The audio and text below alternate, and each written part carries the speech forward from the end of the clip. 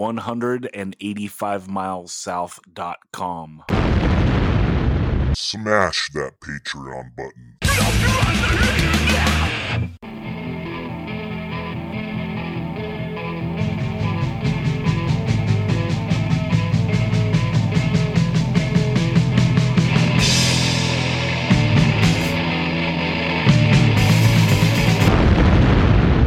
185 Miles South, a hardcore punk rock podcast.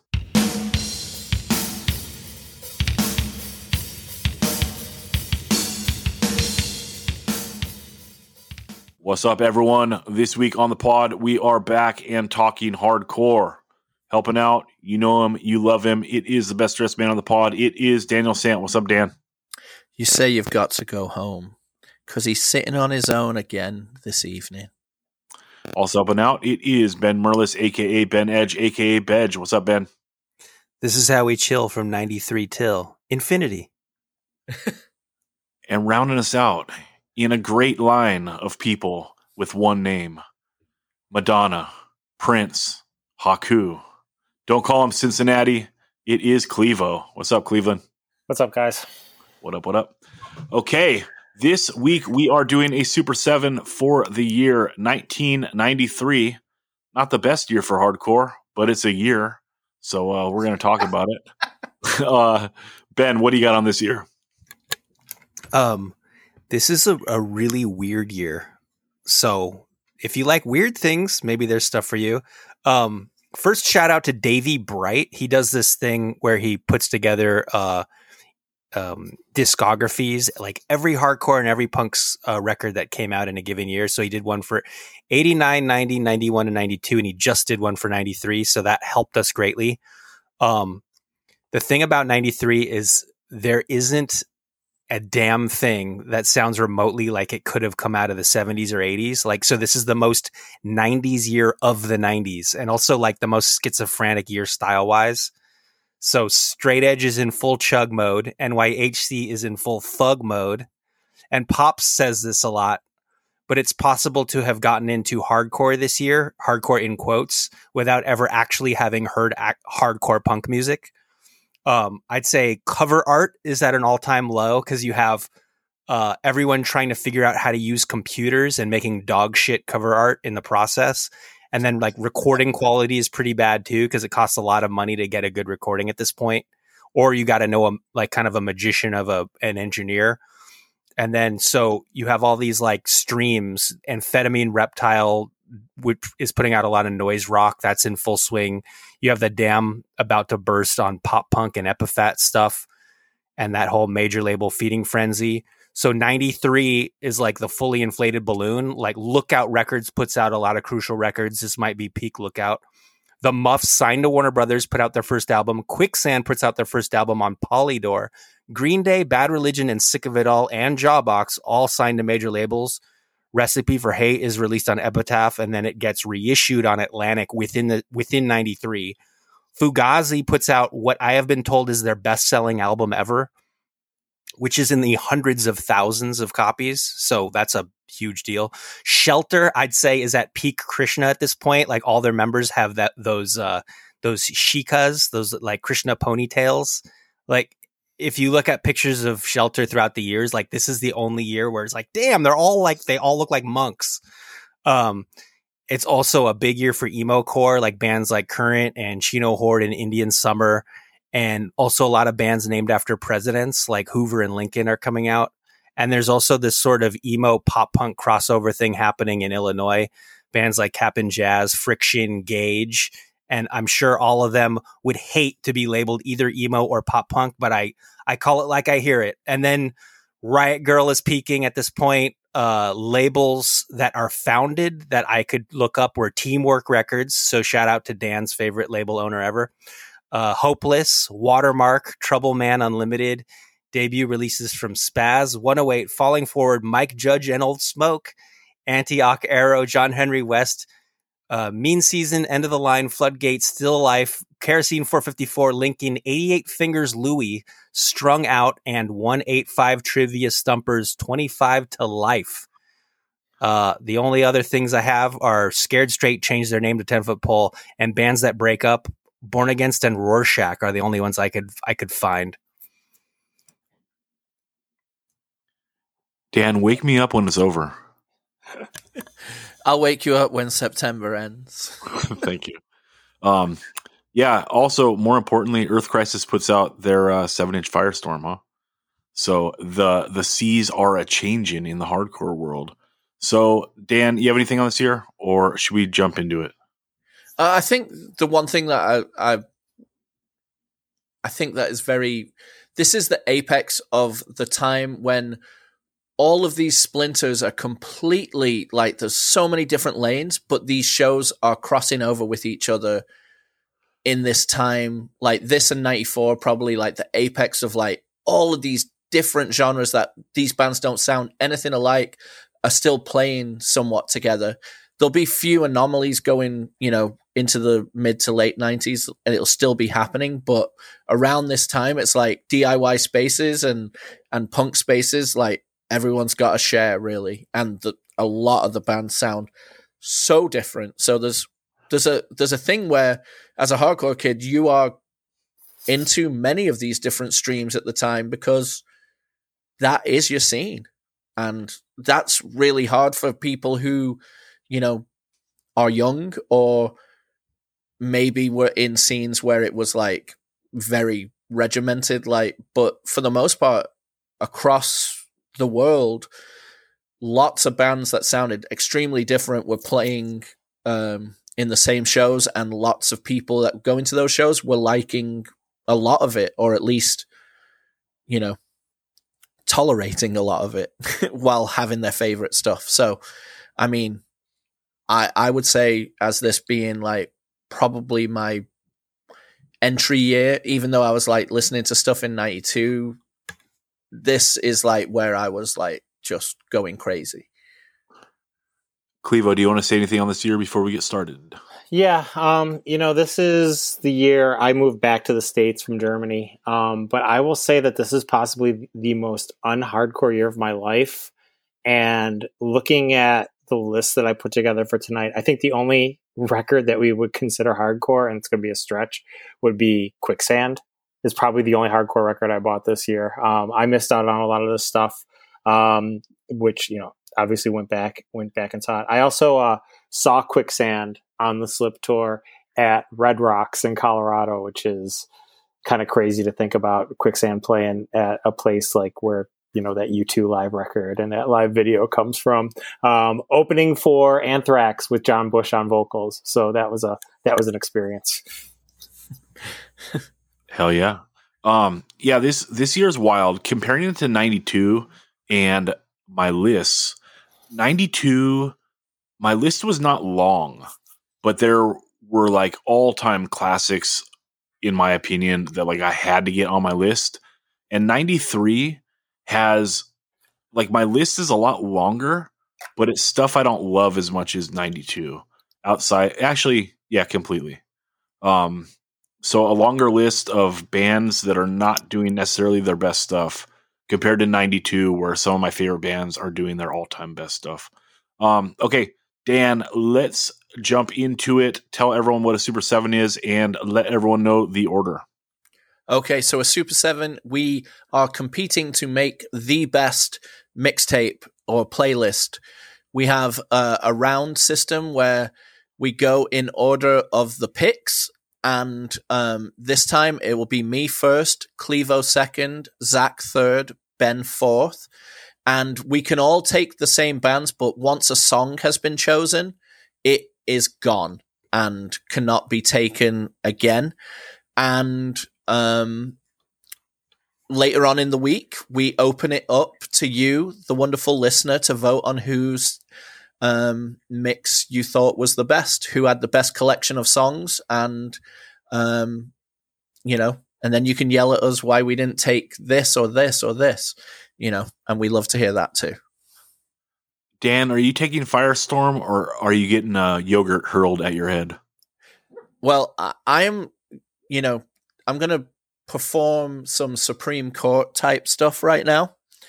So in the past, there is a precedent here where I have taken Firestorm into Forged in the Flames as my pick for the Straight Edge Super 7, and I will be taking that combination again right now as my number one pick.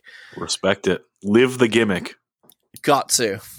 And I mean, Reggie, I know you're psyched on Firestorm, but Firestorm, yes, it is, like you said earlier, Zach, it is the changing of the seas. It is providing that inspirational, like, zeitgeist and, like, almost like devotee motif that was given to a lot of the Youth Crew stuff, and it is transitioning that energy into a much different sound. It's really abrupt, chuggy, like almost sounds like the world is coming to an end with some of those dive bombs and stuff, and it is just power through the voice, through the lyrics. Carl's voice, beside, you could argue the Firestorm demo versus the Firestorm EP release where his voice sounds the best, but it never gets better than here. Like, his voice is incredible on this thing. It is metallic without being metal. It is just pure, excellent hardcore voice. And, Ben Reed's still in the band doing those amazing, like, screamy style backups that you can hear from time to time. And the transition from Firestorm into Forged in the Flames is just amazing. Like, you can grab both straps of your backpack and start, like, nodding and moving to that. It's just so good. Like, and, for constant listeners to the pod, these are two titanium backbone songs for that ass. Like, this will, if you are straight edge and you listen to these songs, they will make you feel 1,000 foot tall. Like, it doesn't get, this is some of the best hardcore ever for me. So that's why I'm choosing it number one. Yeah, his voice is so perfect on this recording. And then also, there's something here that's like, even though this is metal and this is really the turning of the seas of hardcore going metal, with Earth Crisis being like leading the charge, there is, especially in this song, it's like kind of the best of punk, right? Like, because you are stripping off all the bullshit and they're just coming with like this simplicity. Like, it's a creative simplicity that's here in this song. And so while it is very metal in that aspect, it's also very punk in like the simple spirit of it. And like some of the over the topness, of the lyrics. Also, there's just so much good stuff here. Like this song, Firestorm. I love when it comes in at the end when he's going, the firestorm to purify. And it's on the toms. And then he keeps repeating that line over and over. But then when it switches to it goes back to the Raining Blood part, dun, dun, dun, dun, yeah, on the hi-hat. It's like, oh God, the music changes behind the vocals being the same. So there are these little like tricks tucked in there that make this song so spectacular. So yeah, it's a great pick. It should probably go number one for this year just because of, first off, it's awesome. Second off, the impact of it. But and it's a Dan 1-2 special. Ben, you want to speak on this, or should we send it to Clevo for his number one? It was my number one, so you took my number one, Dan. I knew you were going to take it anyway, but that was my number one. Yeah, it's incredible, and it makes me wonder why Carl's voice didn't stay this way. It's like, no, you've got it. It's perfect. Keep doing that. Don't change. It's like Roger Murray on Victim in Pain. It's like, nope, that's it. Just keep doing that. But it wasn't meant to be. Clevo, do you want to speak on this, or do you want to take your number one? I will go ahead and take my number one. I'm also going to do the Dan twofer, and I will be taking Numb, Into Blind of Faith. on Ringworm's The Promise, the opening track. The intro being the old Die Hard intro that Ringworm lifted, and after, of course, the classic "There Is No God" kicking into that riff, and then just into "Blind to Faith," which I think is really the standout track on this record. Anyways, it doesn't have a lot of that. It doesn't have that that grindy feel to it. It's more of a straightforward hardcore song. It has groove to it. Great and just human furnace. James's delivery is just fucking spot on this. Great band, great track, and got to represent Cleveland. So I will be taking that with my first pick. Aren't they from Cincinnati? The little double kick on this is so good. The dun dun dun. Oh, yeah, this song's great. Classic opening track, classic record. We talk Ringworm in this era a ton on the pod. I think they come up a lot, and this is probably the standout. Although I got a couple choices here. I think Ringworm's going to make my list too. I think aside from the instrumental and the Angry Samoans cover, you could probably take any track off of this, and I can't see anyone being upset about that. I was actually considering taking the instrumental because it is like one of the most YOLO tracks ever. So, but I don't think I will. We will see. I'm going to take my number one, and I'm going to take... Oh God. Let's see here. I'm going to take, this is probably my second favorite Bad Religion song ever. I'm going to take Bad Religion's Skyscraper. It is the last song on Recipe for Hate. I love this song so much. And this is wild because this is the first Bad Religion LP that I think is not great. Although there are some songs on here that I do think are great, like the first track, Kerosene, and this song Skyscraper and American Jesus. But otherwise, like, they get very they get experimental, right? Like, it's very of the time. Like, Eddie Vedder sings on a song.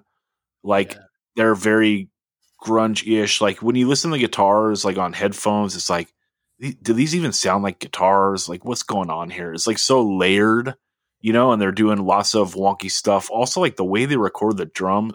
I swear to guys, this is my favorite track in 93, but let me shit on it a little more.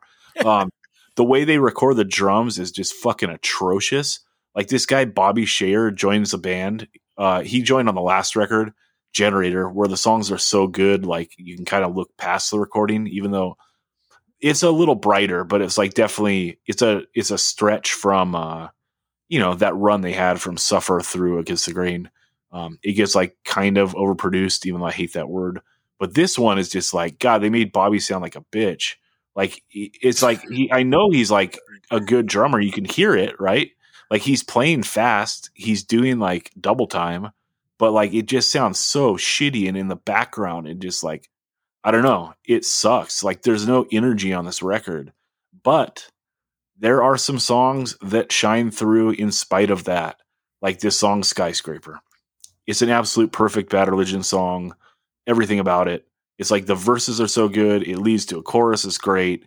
And it's got a great little lead, a little bridge that goes to a great lead and then comes back to the chorus, and just all around straight perfect song, in spite of this dog shit recording. Yeah, I love it. And it's like one of those songs, like when I was listening today to my short list, this song, I was listening to it when I was walking from my car to my pad, and I was like, this is like one of those songs, like we've said on the pod plenty of times, hardcore music's the best, punk and hardcore is my favorite music. And I hate when, people talk about punk and hardcore like it's othered, right? Like, oh, it's good for a hardcore song. Oh, it's good for a punk song. Like, this music, when it's at its best, is like 100% my favorite music, and I'm not playing. It's not like, oh, this is my favorite punk stuff, but deep down, like, Led Zeppelin's got it on Bad Religion. It's like, no, like, this is my favorite music in the world, you know, and this is like one of those songs that like reminds me, like it's got everything I like, you know what I mean? So that's that. My number one, Bad Religion, Skyscraper, the final song off Recipe for Hate. Although it is infuriating, another thing about this song, there's like 30 seconds of silence at the end of it. I think it's like leading into some bonus track on the CD. And for whatever reason, they just didn't edit it for the streaming version. So whatever. At least I'm not the first song on the playlist. And by the way, everyone, 185milessouth.com. Click that playlist link at the top of the page, and you can check out the playlist of all the songs that we choose today. Although, spoiler alert, it is up there right now. So if you want to not have the spoilers, listen to the episode first and then check it out. But be sure to jam it. Ben, do you want to speak on this, or should I send it to someone else? To Ben. Well, you'd be sending it to me because I'm number 4. I got the Nard curse. Well, I might send it to Clevo or Dan to say something on it. I was just giving you first shot. Oh, that's true. Shit. Okay. Yes, this was on my list of possibles. So I do absolutes, possibles, and honorables when I come up with these lists to play these Super 7 games. How long those honorables are. Oh man. Well, because I'm also reading off the possibles that I didn't use. But absolutes, I had the Earth Crisis song. Possibles, I had the Bad Religion song. And honorables, I had the Ringworm song. So I think we are in lockstep with each other, at least in round 1. Yeah, this is probably the best song on this Bad Religion album. And I totally agree. This is like their first not great album. I don't know if I've really zoned in on the drums the way you have, Zach.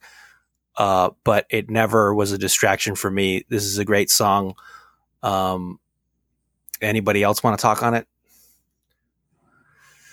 I just will add, like to Zach's analysis, that the production is so weird. They are shooting for alternative radio on this record. That like they are trying to like wrap themselves up in that grunge zeitgeist while still being, you know, the band they are.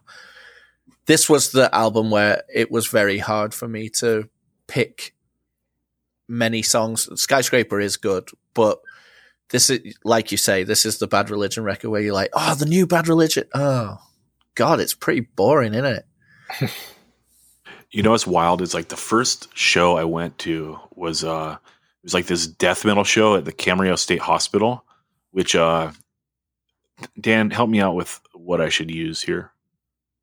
Do you know what that is? Like what is the proper way to say an insane asylum in 2023?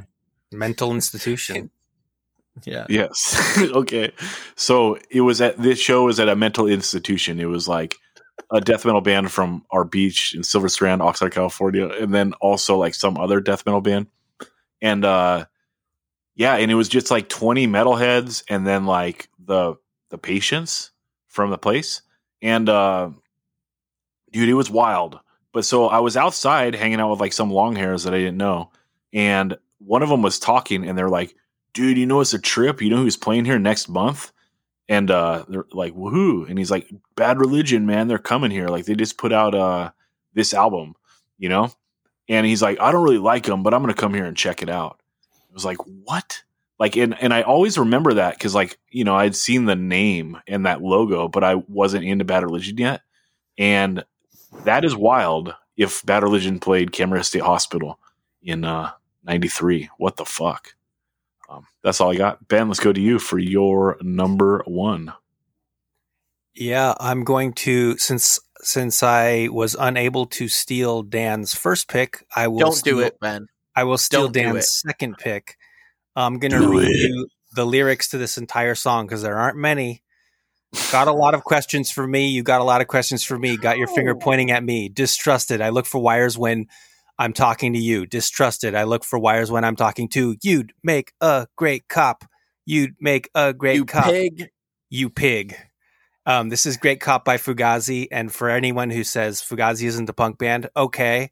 Fugazi isn't a punk band in the traditional sense. This song is. In fact, Ian MacKaye wrote it in 1981 for his band Skewbald Grand Union, and just sat on it for 12 years. So this is the most punk sounding Fugazi song and the best song on their In on the Killtaker LP. if you want to slam, which I'm sure that the band would disapprove of, put this fucker on. I think when he wrote the song in 81, it was like the beginning of people kind of challenging him on the whole straight edge thing. I'm just, speculating because this is like late 81. The first 2 Minor Threat 7 inches are already out. People are stepping to him, like challenging him on shit he's written in his lyrics. And he's saying, God, you sound like a cop the way you're interrogating me. So also really cool bass, like, what do you call those? Like bass harmonics.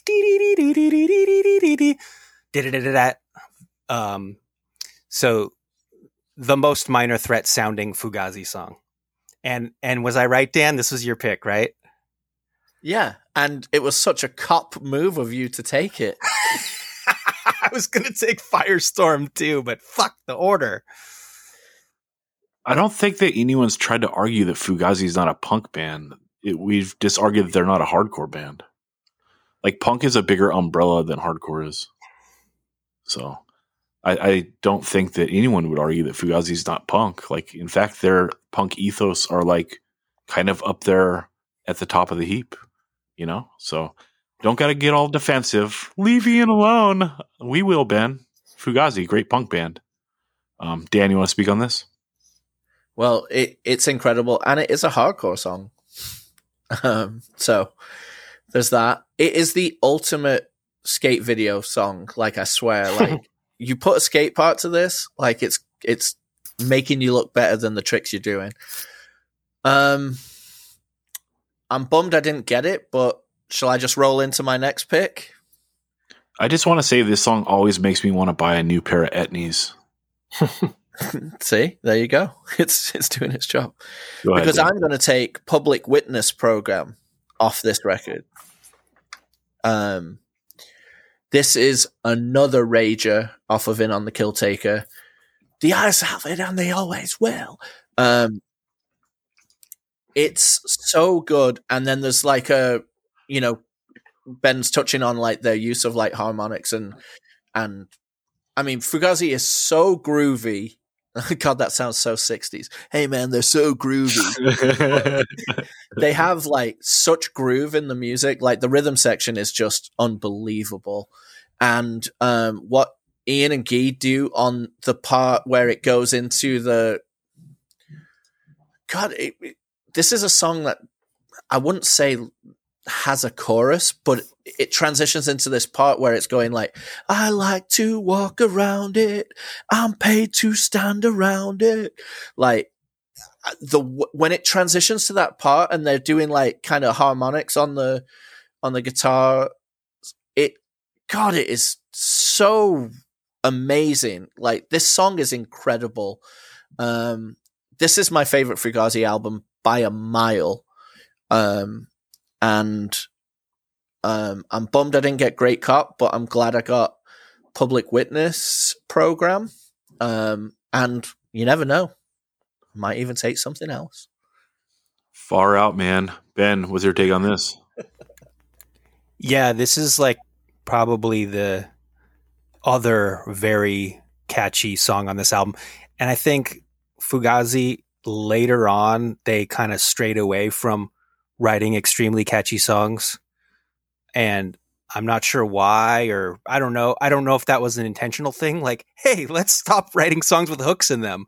Or I don't know where their heads were at, but like, this is sort of the end of getting albums like that mostly consist of very listenable music from Fugazi, in my opinion. I know there's people who ride for the later stuff, but it's few and far between with the later stuff. So this is kind of like the end of, I don't know, the classic era of Fugazi.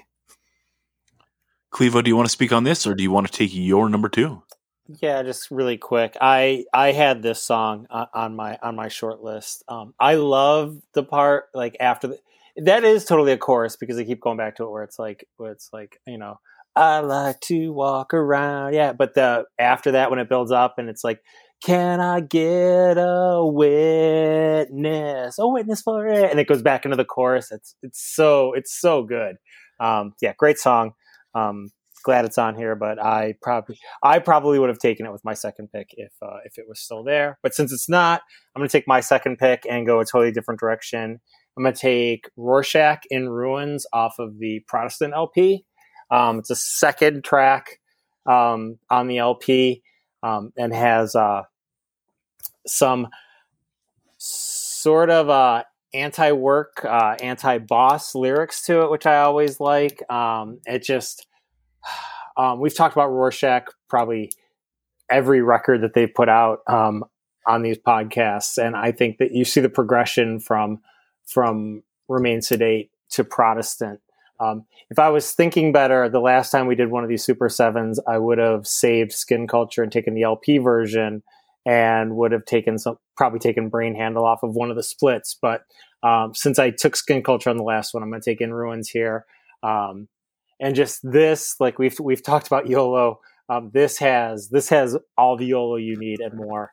It just like hits those just really fast, like just really grindy parts. Charles's voice is so screechy on this, and yeah, we've talked about Rorschach a lot. I've professed my love for this band, and actually I do have hanging above my fireplace in my living room the Pushead print of the cover of this album. I love this record. So Rorschach, they're great. We've said it on every podcast that they've had a record out that year. Yeah, we may have talked this band more than any other pod. And we did a head-to-head on the two Rorschach LPs, I believe on the Mike Cheese episode, so everyone can go back in the archives and check that out. Dan, do you want to speak on this, or should I take my number two?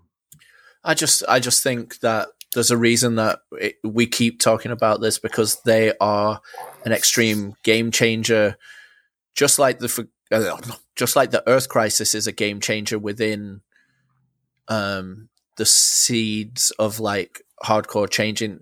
Rorschach is one of those ones that later on timing core will come flying out the gates after Rorschach led the way, but his voice is just epic. We just talked about Carl having a perfect voice at the time. Charles's voice is just so brutal. I mean, his voice fantastic. Is so shredded on this record. Yeah. I think. Go ahead, Clevo. What's crazy is this is the end of Rorschach. The next year you get Dead Guy. Yep, timing core. And then, but then Dead Guy I think adds a little bit more rock, a little more AmRep to it. Whereas then like what is it like 3 years after this, 4 years is you go back to Kiss It Goodbye, which is really I feel like is more of an extension of Rorschach than. But in between that, you've got Dillinger Escape Plan. Yeah, Keith. I feel like Keith. It's all about Keith on guitar too. Though with the Rorschach to Dead Guy to Kiss It Goodbye. But yeah, this is I think this is like the peak. This is the mold. Yeah, I think this record is more influential than the first one, although I do enjoy the first one more. Okay, my number two, I am going to take the Rancid song Another Night off the first LP. And this was hard to nail down what song I wanted. I love the song Hyena, and it was probably the first Rancid song I listened to because it was on one of those Punkorama comps. And then also I thought about taking Detroit because it is such a great song, and it would have trolled Ben because the bass on that song is wild as fuck. Like, if you hate the Matt Freeman bass shit, that song is like your mortal enemy because he just goes for it the entire song, including from the intro. And then the chorus is wild, but it's so good. And then also like something that can't be overlooked on this record is like the darkness of it.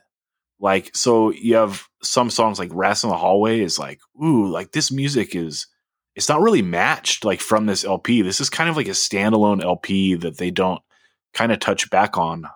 There's just like this darkness that runs through it. But Another Night is one of my favorite songs on the record. And I think that to represent this record well, you do need to have a big Matt Freeman part.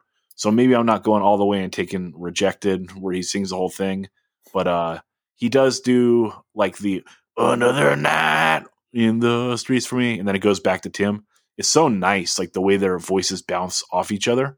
And Lars comes in on the next record, Let's Go, and he probably has the best voice of the three of them. But Tim and Matt going back and forth, like it's just so great because it's semi-melodic punk and it's driving, but like these two dudes just have like psychopathic voices. Like, but they just work so well together. It's like, whose voice is uglier, but why doesn't it sound bad? Like, it just sounds great. And this song is just so catchy. It's like those nice major chords and, pretty perfect, punk song. Dan, are you going to get Rancid onto your list? Do you think in Super 7? There's a good chance, especially since you maybe didn't take Hyena, so you never know. But I love this song, the way he makes the verse lines almost catchier than you describe the chorus really well, but in the dark with the Oakland skyline, like they're so catchy. All I want to do is get her dying. All I want. Yeah, it's so good, dude. Everyone, check it out on the playlist. If you don't love Rancid, it's never too late to be a believer. And like Zach says, this, like, you may be familiar with like Ruby Soho and all the things like that, but this record is dark as fuck. Like, it is so grimy. Grimy is the perfect description for the way this sounds compared to the rest of their catalog. And his storytelling in the lyrics on this record are so visceral. Yeah, like, it's full East Bay like despair. Yeah, it's great. So yeah, that's that. Ben, let's go to you for your number 2. All right. I'm going to pick something that Clevo might have had on his list, so I got to be strategic about this. I'm doing a song by the band Statue, and I'm going to do the song Filter the Infection off of the Filter the Infection EP on Revelation Records. This is a band that started as a side project of Chain of Strength, Alex and Chris from Chain of Strength. So Alex was the bass player of Chain. He is the singer of Statue, and Chris, the drummer, plays drums. And there's a couple other guys, and a couple guys from San Diego, I believe. This was recorded actually at West Beach Studios, where all the Epitaph stuff at the time was done. Pennywise instead. So it's very high quality recording quality. And this song is like, the way I think of this song is like, this is like an improved version of Fugazi. This is like, I know it's like not correct to say this, but this is like a better version of Fugazi to me. Like, I feel just as guilty as saying that as I do when I think about how I kind of like the Misfits more than the Ramones. Like, that's not right. The Ramones are better. I should be thinking that, but God damn it. They beat Fugazi at their own game. Filter the Infection. You have an Italian couple yelling at each other in Italian at the beginning. I have no idea why. And then this incredible bass line comes in, and God knows what they're even singing about, but it's the catchiest thing in the world. And it's like epic. There's like 7 parts to this song. Each one incredible. Hard to pull off. Ben, she didn't cut the onions thin enough. If you use a razor blade. Exactly. Yeah, I'm stoked. He didn't cut the onions. Okay, fair enough. My bad. I'm not well versed in my Rev college years. I'm stoked that you plucked a song off this. I've tried to get into this a couple times because it is interesting, right? It's the post Chance Strength band, and it's got Bratton on it, and I am pretty much a mark for Bratton. So I will check this track on the playlist. Clevo, was this on your short list? Yeah, this record, as you guys know, I was trying to find it on Spotify and couldn't find it earlier today. I just wasn't searching well enough. But yeah, it's great. It's not, if you go in thinking like it's members of Chance Strength, it's not going to sound like that.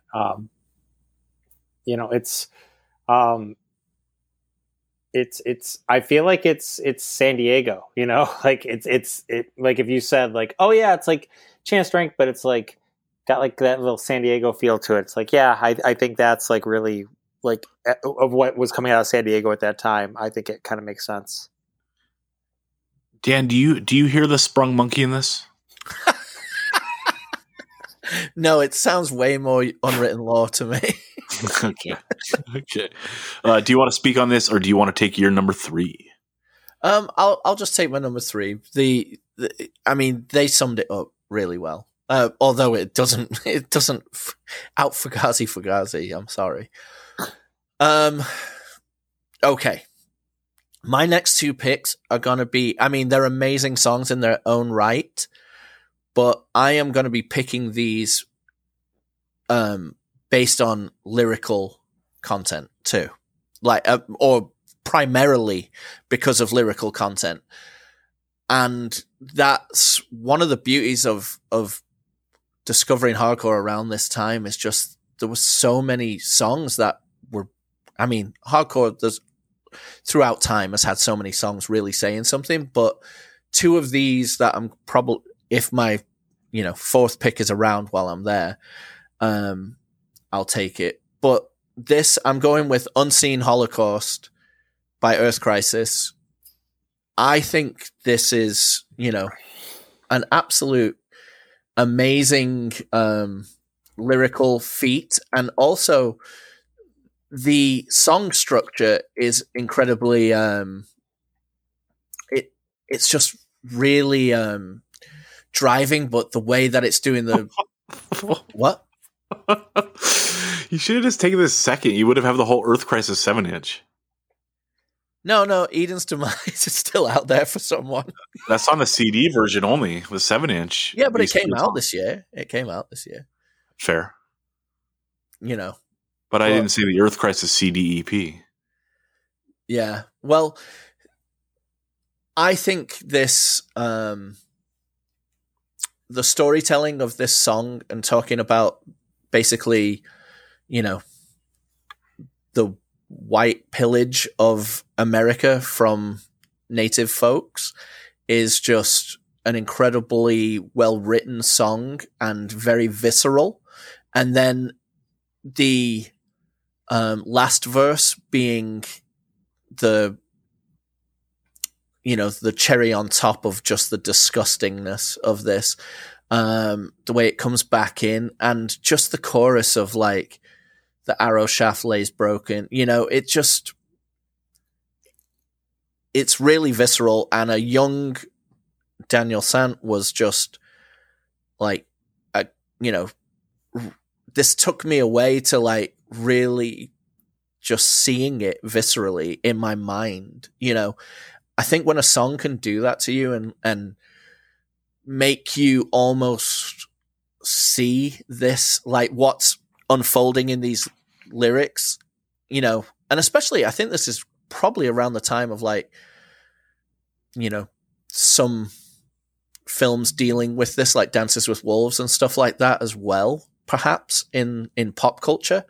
But the way that this is just, every word is like important in this song, and the way it just constructs this story and image and history and the real history is just, I think, incredible. And I think the tying it in to what's happening in the rainforest at the time, and they're still happening today, but tying the native folks of America story to the native folks of the Brazilian Amazon rainforest, I think is just a really clever lyrical choice, and I think it's just a brilliantly written song, and I love the music too. But I just echo, like, anytime a song can take you away to completely make you just, almost just see everything in front of you, I think it's just has a massive impact. Yeah, this is my favorite Earth Crisis song. There are lines in here that are so good. Like, now the arrow shaft lays broken where the grasses dripped with blood. Good God, man. So good. And that lead, the din, din, din, So good. It's like my favorite Earth Crisis part of any song, especially, I had talked on Firestorm how it goes from the toms while he's saying a firestorm to purify, and then it switches to the hi-hat and the chugs. That too, like, has an add-on part. It's doing that lead, and then when it goes to that China on the upbeats, so sick. And then the other thing is, like, I love that I never like broke down like the structure of the song, but I like that it straight up, like, kind of, the parts are so separated. Like when it cuts out and it just goes dun dun dun dun dun dun dun dun dun dun dun dun dun dun dun dun. I guess that's going into the verses. But it's so sick. Like, the song has those resets like in the middle of it. There's just such a confidence in this album, and especially in the song, because like this one's a little longer. It's like, I mean, they're all a departure from All Out War, but this is one with those like resets, what I'm calling them in the song. Is just like, what's up, dude? We're writing some seriously heavy shit, both like musically and lyrically, and we're confident enough to like take our time with it, let these riffs breathe, and yeah, it's sick. This is as good as it gets, And Dan bogarted all the Earth Crisis songs. Eden's Demise, I never really make it that far. My love for Earth Crisis is very limited to this 7-inch and then that Gomorrah Season End song. But when they're great, and it's undeniable.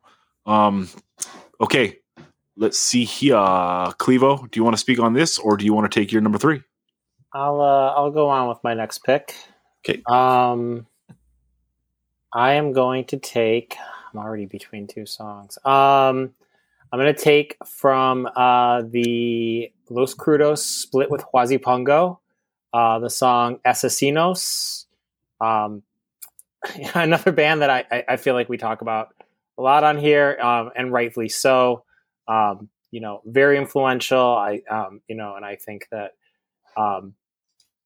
influenced, a lot of other things. We don't really see a lot of like straightforward punk or hardcore, like fast bands. I feel like everything, is either like a little grindy or a little groovy, or, is like just plotting and whatever, because there's so many influences coming in, and, you have Crudos, being so prolific and having so many damn records and so many songs, just playing fast, balls out hardcore, and, political, and,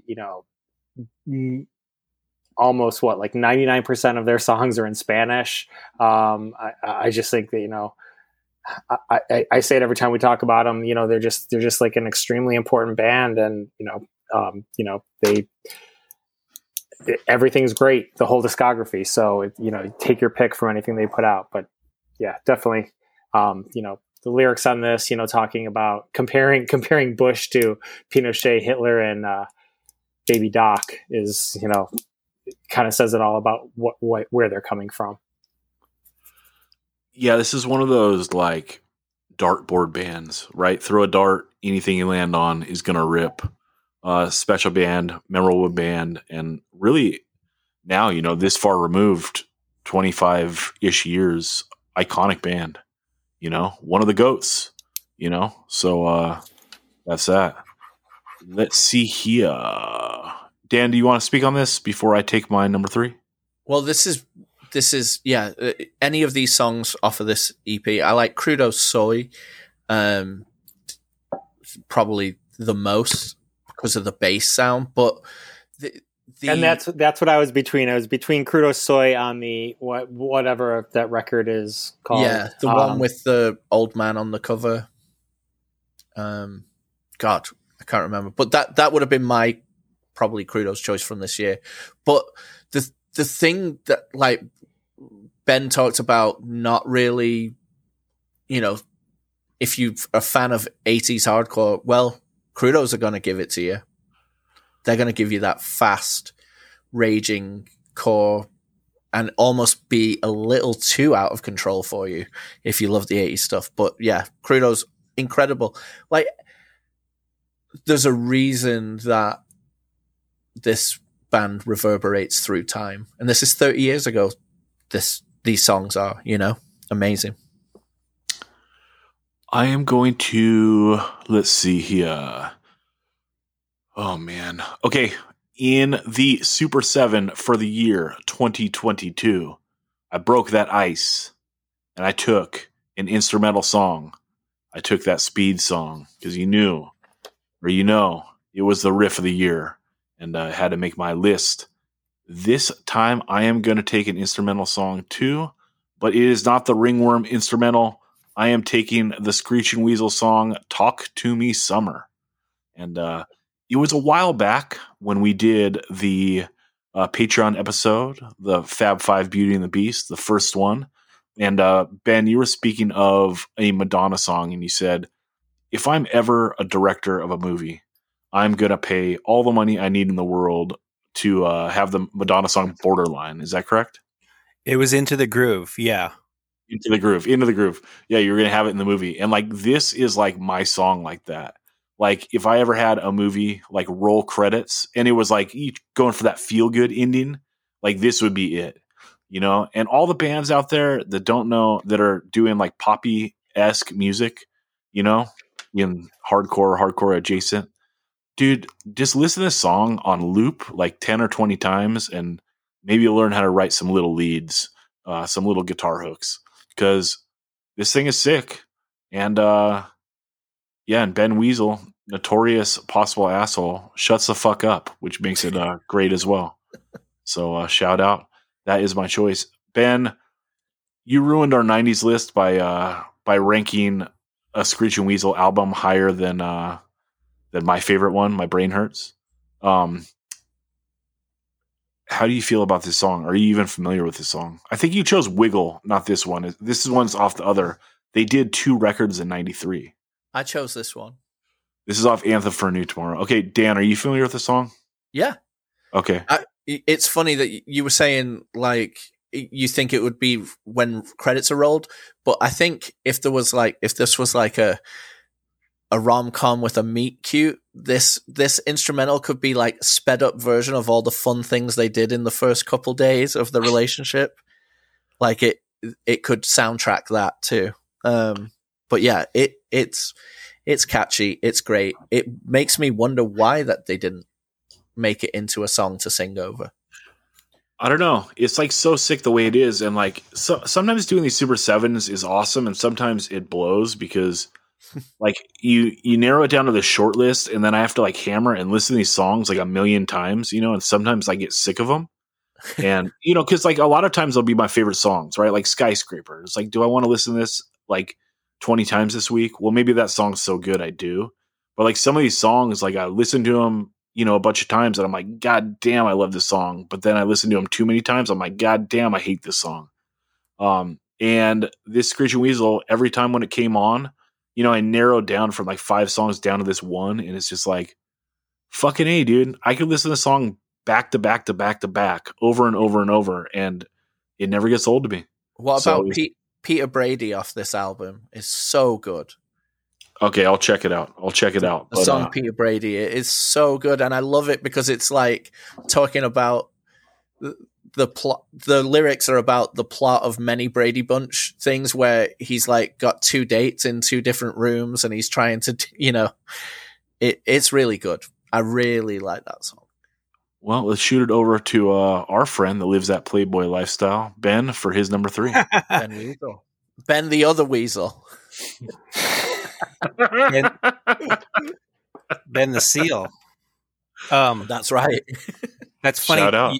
You picked Talk to Me Summer because my go-to song on this album is Inside Out, which is the very next song. And for so long, I counted the tracks incorrectly on the CD and thought that the song Inside Out, the song I would always listen to, was actually called Talk to Me Summer because I counted wrong.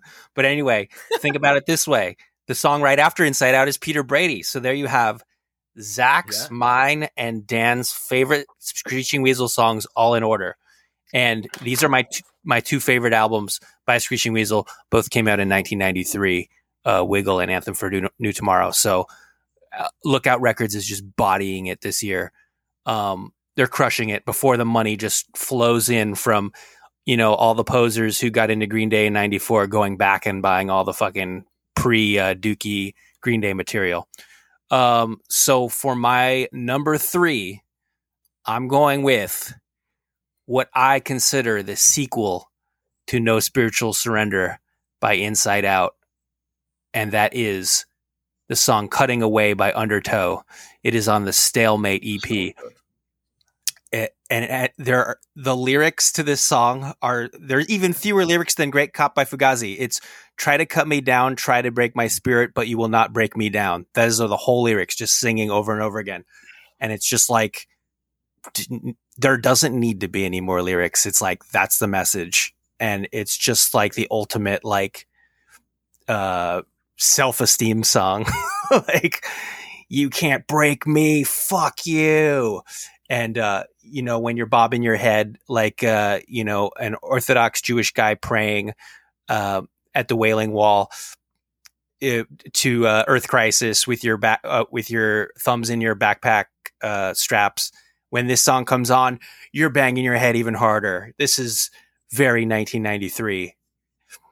It rules. They're from Seattle. Check them out. This song has so much YOLO. Like, what is going on here on some of these parts? Like, there's Chug, and then there's that one part where it goes fast, like kind of out of nowhere. Like one time it's like doing kind of a sloppy, slow blast beat, I think. But it's sick. Like, you don't really know where the song is going. And yeah, it's a great track. Good call on this one, Ben. Clevo, do you want to speak on this, or should we shoot it to Dan for his number 4 or possible Undertow commentary? Nothing to add except that I also had this on my list. So Ben snaked me again. Clevo's getting jacked this episode. 93 is not the best year for hardcore or Clevo's luck.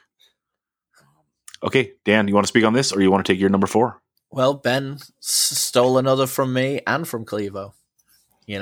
Well, they don't call him the other weasel for no reason, Dan. That's right. He's the aquatic weasel.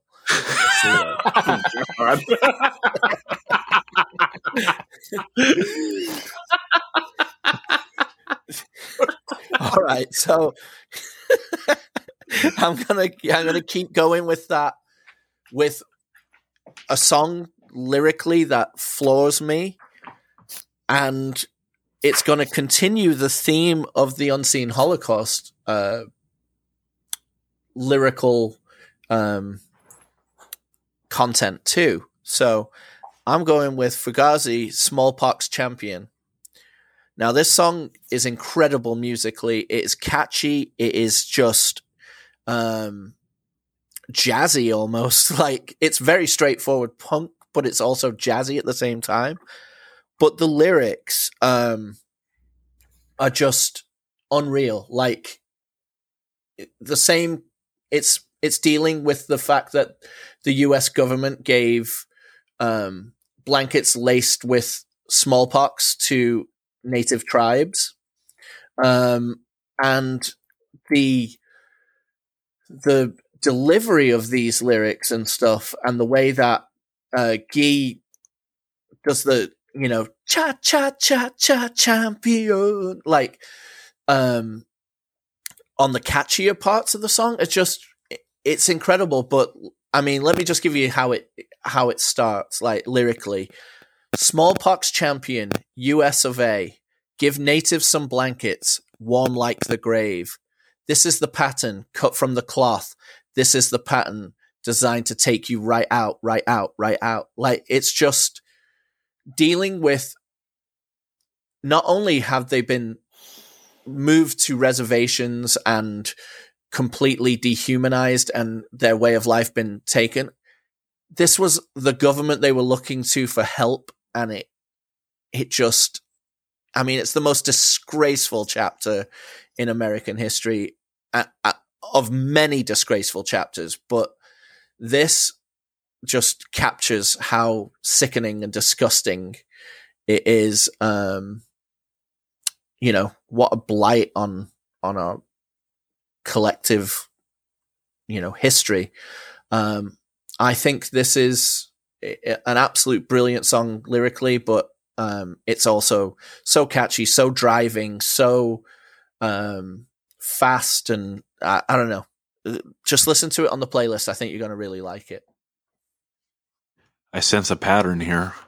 Clevo, do you want to speak on this, or do you want to take your number 4? I guess I'll go straight for my number 4. Hell yeah.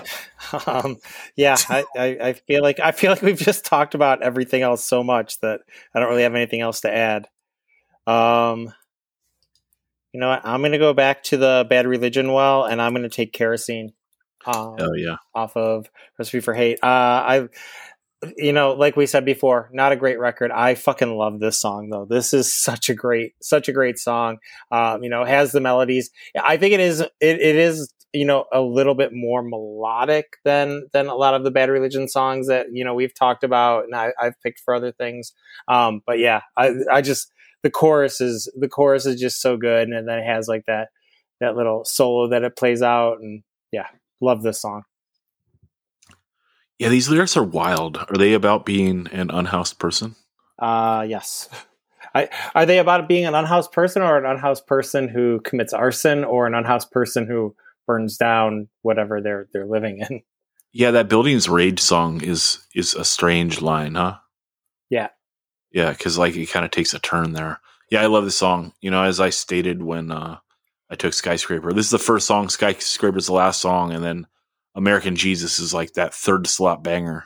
And that's the record. Everything else is, I don't know, that Man on a Mission song is kind of neat. You know, people like, when I've seen criticism of this record, I've seen people bag on like that slide guitar on that song, and it's actually kind of like neat. I think it kind of works. What they should be bagging on is the weak ass way that these drums were recorded. So that's that. But yeah, great pick. I love this song. It was on my short list. Like I said, those 3 songs. Okay. I am going to, like Clevo chase my Bad Religion pick, I am going to chase his Ringworm pick, and I am going to take Necropolis. This is a perfect song off this record, and let me run you all through it. So that bass riff on the beginning is so good. And then the way they build up by adding like the guitar over the top, like doing the ring outs, and then going to the guitar riff following the bass riff. So good. Then it cuts out on the little bass part, and then it goes fast with a brutal scissor beat on the verse. And then the part I like too is instead of, they're going to transition to doing the second verse. There's no chorus here. Instead of going back to like a bass cutout, this time they do like a single string guitar cutout. So sick. And then goes back to the scissor beat on the verse. There's a perfect breakdown on here too. Like the riffage is so good, and it's sick the way that it jumps back and forth between like the open strumming and the palm muting. It almost gives like an Infest vibe, although this is definitely like more breathy than Infest would be. But like the way that it's going back and forth between those two things kind of gives me that vibe. And then it's all building to go back to that intro riff to end the song. So it's just like a straight up perfect song with so much YOLO in there, so much Savage riffery. And then speaking of Savage, we're not even talking about Human Furnace, his voice, which is, you know, one of the greatest things about Ringworm, and I haven't touched on it yet, but good God, he sounds so good on this song. He sounds so good on this whole record. This is one of those classics, you know. It's just an all-time classic record of metal tinged hardcore. You know, it's a wild record, and I had to have it on my list. Clevo, was this shortlisted for you, or did you not even need to do that because you're going to pick him in round 1? Once I knew I had the second pick, I knew that I was going to take that. But when we did the year that the demo came up, I can't remember. I might have taken Necropolis for that. I can't remember which song. That's right. You may have.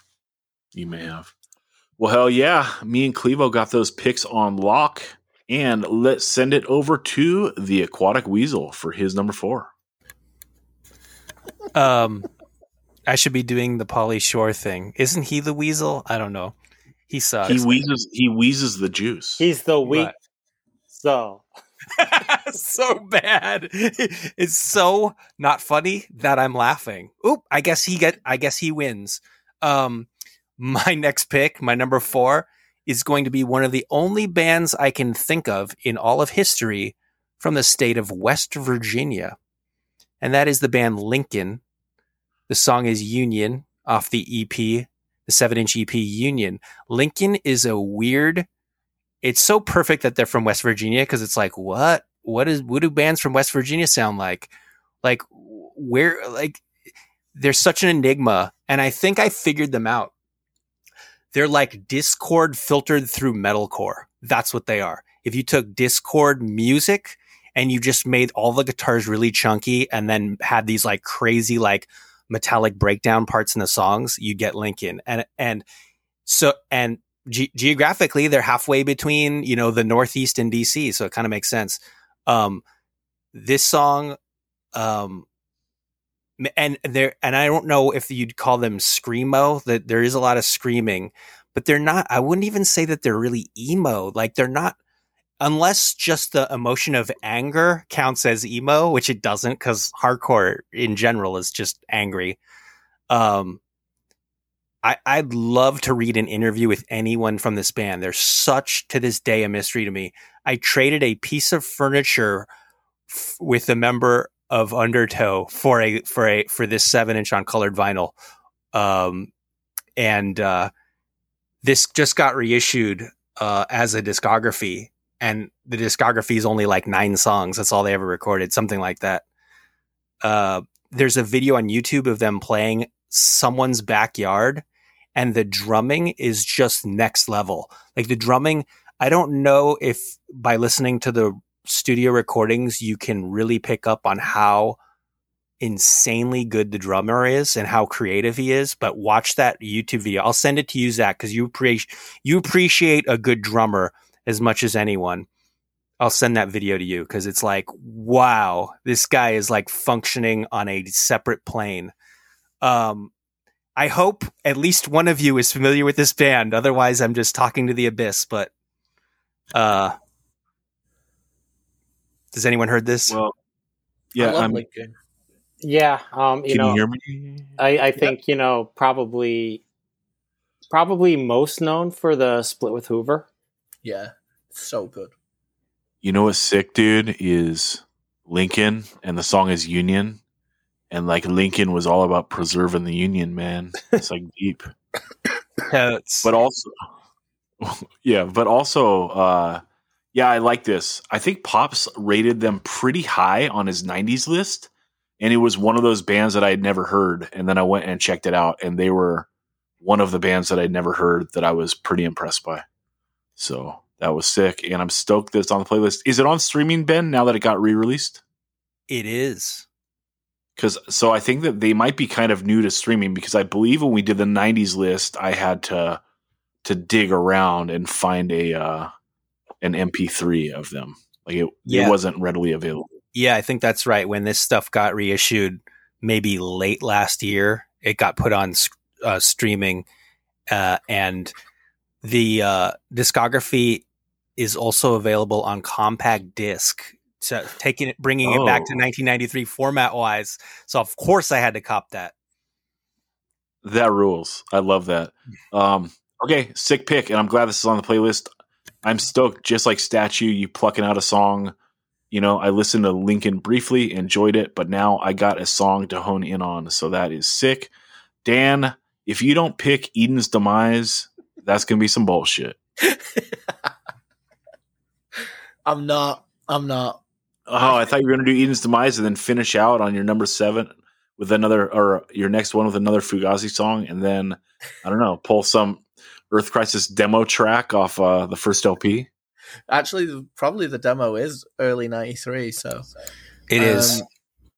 Yeah, so there's some stuff that shows up on Destroy the Machines that's on that demo, so I could have done it, but I don't know which song to go to. I've got the 2 here, and I've got to choose one of them. between Phaser and Head to Wall. Oh God, I could just flip a coin. I gotta go Head to Wall. Quicksand. Crazy that it took to round 5. I would have thought round 1 by one of you dudes. I would have thought Ben would have taken him round 1, but he wanted to screw me, so he didn't, because he's an aquatic weasel. I would have screwed you on this if I had taken it round 1. True, but I could have taken Phaser. The way this opens with the do-do-do-do-do-do-do, it's just got so much atmosphere, so much like groove, and Walter's voice is so good. And what's great about it is like his voice is like it's kind of shredded but very tuneful at the same time. Relaxing time, you know. He nails it. It's so good, and the negative space in this song do so much for it. Much the same way like Unseen Holocaust, like the negative space like runs that song. It really works really well on this song too, and I love the. I mean, I'm not technically knowledgeable about what guitars do, but it seems like the octaves or the way that the guitar transitions for the like the almost like overdrivey type part that goes in for the chorus, like just ramps it up.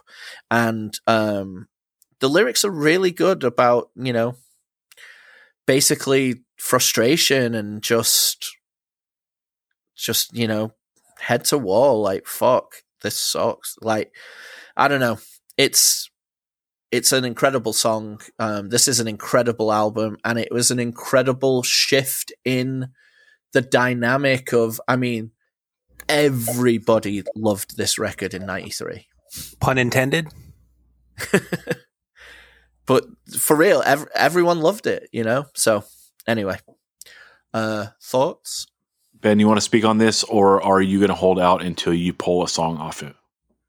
I had a song on my short list that I'm not going to do, but I do want to speak on this. The thing that's happening in the chorus is the guitar is playing the same octave the entire time, and then the bass is changing underneath it, which is a thing that I think they call that pedal notes. Like Joy Division does it a lot, where you have one instrument staying constant while the other instrument does different stuff. Yeah, it's an incredible song. This is a great album. It was really hard for me to narrow it down to one song to pick off of this. So there's just so many choices. For a long time, I always thought the second album was the better one, and I was completely alone in that assessment. And now I'm thinking, maybe everyone else in the world is right, and this album is the better one. But you can't go wrong. Second album better too. You like the second album better? Okay. Yeah. Everything pre-reunion is top notch, and they're like a real rock band. Like they're a hard rock band, and I guess they're more like historically speaking, like thought of in the alternative rock mode, because you know everyone's trying to sign the next Nirvana. All these A&R guys and gals trying to sign the next Nirvana. So they're picking off all these people from the punk scene, the hardcore scene, trying to do this alternative rock thing. And I always think of this band as like hard rock, but not like, obviously not like Poison or some Hair Farmer type band like that, but just like they're hard and they rock. They're hard rock. Maybe like a less goofy Tool. Hell yeah. Okay, Clevo, you want to speak on this, or do you want to take your next pick? I had 2 songs picked from this LP, and one of them was Head to Wall.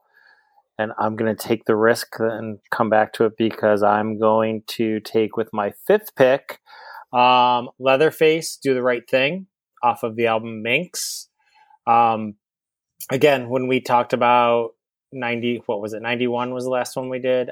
We talked quite a bit about Leatherface. This is another great song that they did, and just like lyrically, Frankie just turns a phrase with this one. Again, just like his delivery, the music. It's that, like I said last time, it's that Lemmy singing for Jawbreaker, and the same sort of literary lyrics. Yeah, it's Leatherface. It sounds like Leatherface. If you've heard him before, it's not going to break new ground. If you haven't heard them before, this is actually a good entree into something that's not on the album Mush. So I love this song. It's a great song, great melody, and just like the lyrics, like the choruses when he's like, "You can have me if you want," and there's like the doubled vocals or whatever that's on there. I love this. Yeah, this is probably the second best Leatherface album past Mush, but I don't know. Like Mush is just so perfect, and it has a certain brightness to it. This has a little less brightness and a little less urgency in the songs, which I think that based on personal preference, people could possibly like this one more. Maybe it's a little bit more laid back than Mush. I don't know. I was listening to it today. This was on my short list of 3 songs for this record.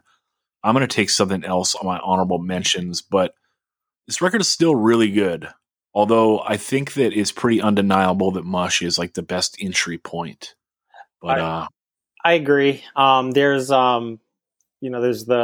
the Compact and Bijou 7-inch, which actually the song Dreaming is on, and that actually the original LP version of this came with a bonus 7-inch, and Dreaming is also on there, but it technically came out in 92, so I didn't take that because that's a great song. They also did a bunch of Peel sessions around this time. John Peel loved these guys, had him on quite a few times, and some of those versions, if you can track them down, are also really good. I am going to take the song Crash and Burn by the band Neglect. And I love this song, and they're doing something in the song that I wish was done more in hardcore. It's a simple, riffage thing, and it's best done here. It's best done on the first Blood for Blood LP, and then replicated the best I could possibly do on In Control of the Truth Hurts. But it's just going on the guitar.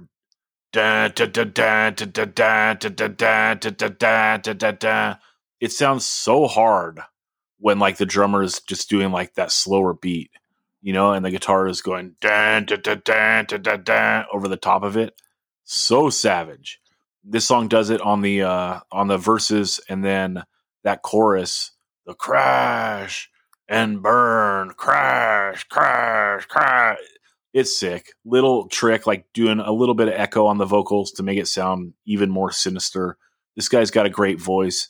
Neglect is a cool band that I know very little about. They just had a reputation as being kind of the most negative band.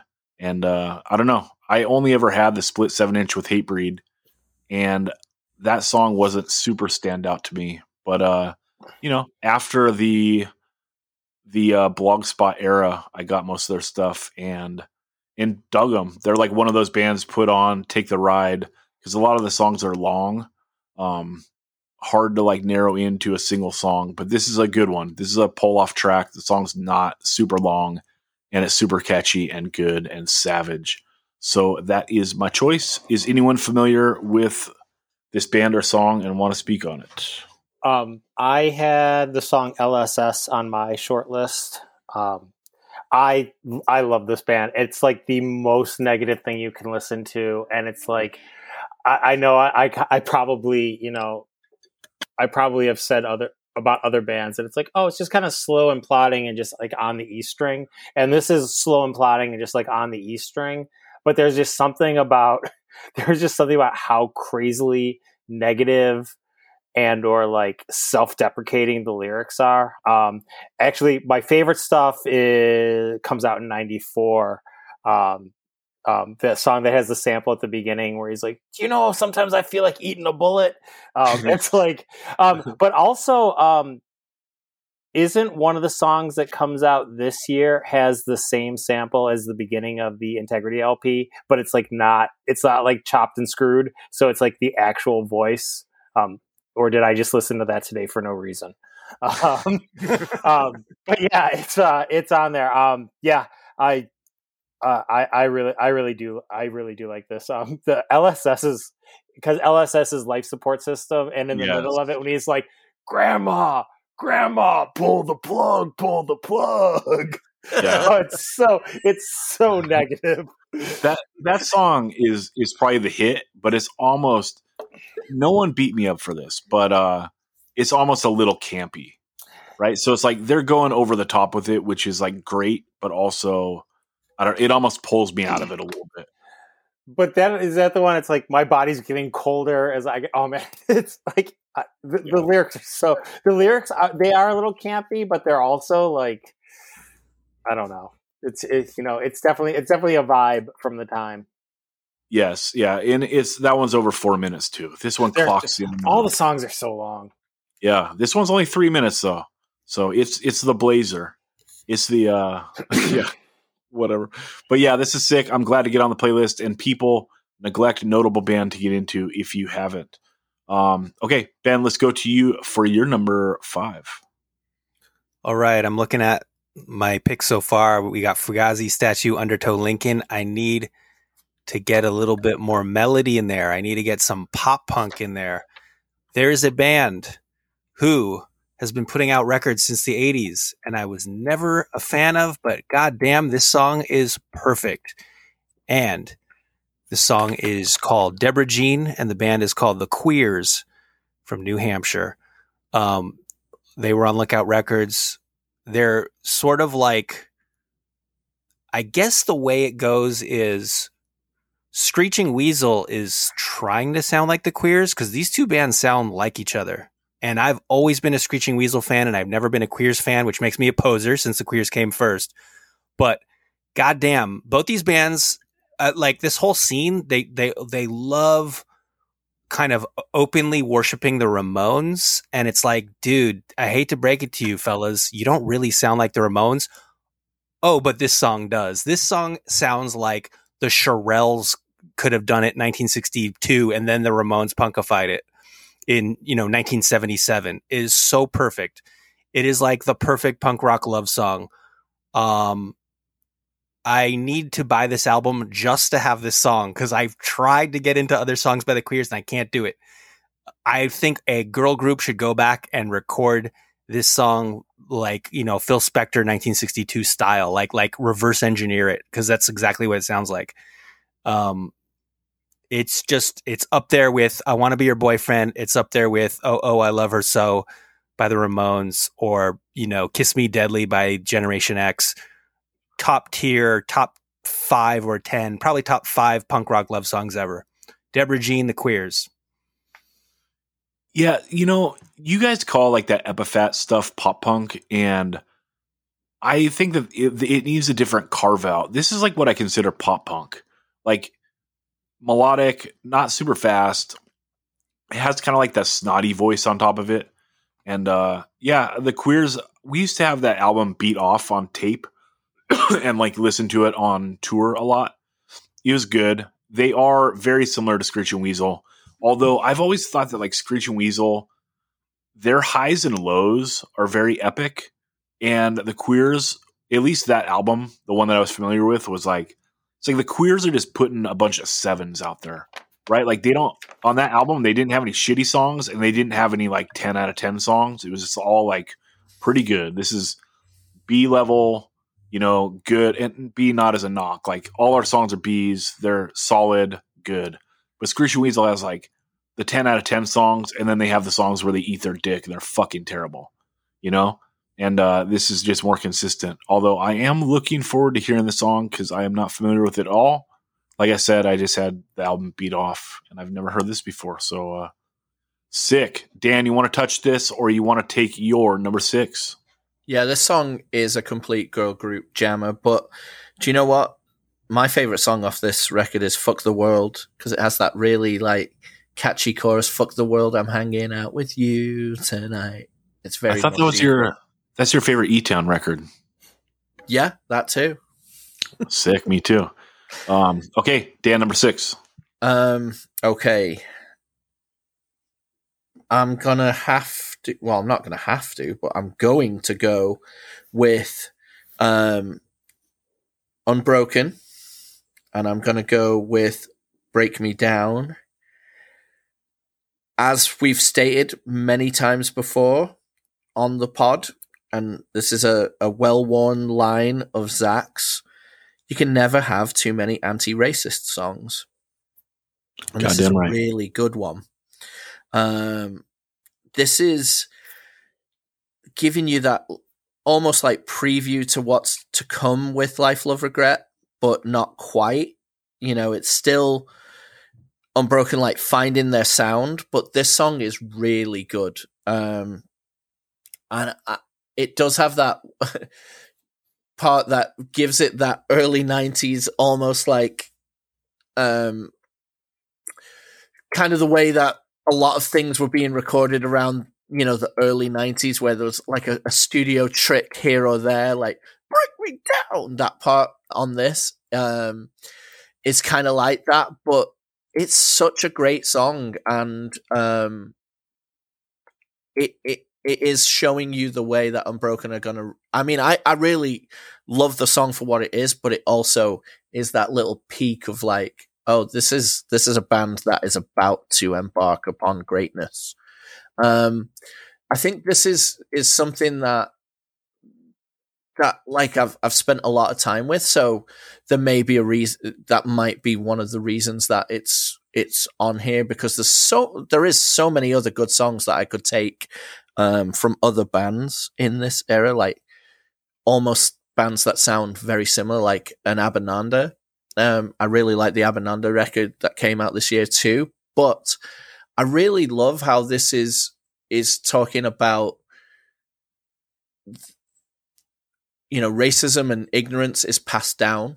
It's not only passed down from, you know, family down, and that's how you learn hate, but it's also systematic, and you have to like really struggle to break free of bias and racism. And this song really, really stands up and says that. And, you know, the same way that Cutting Away has the, you know, anthemic thing about not being broken, this song at the end like really does also. And, you know, I love it.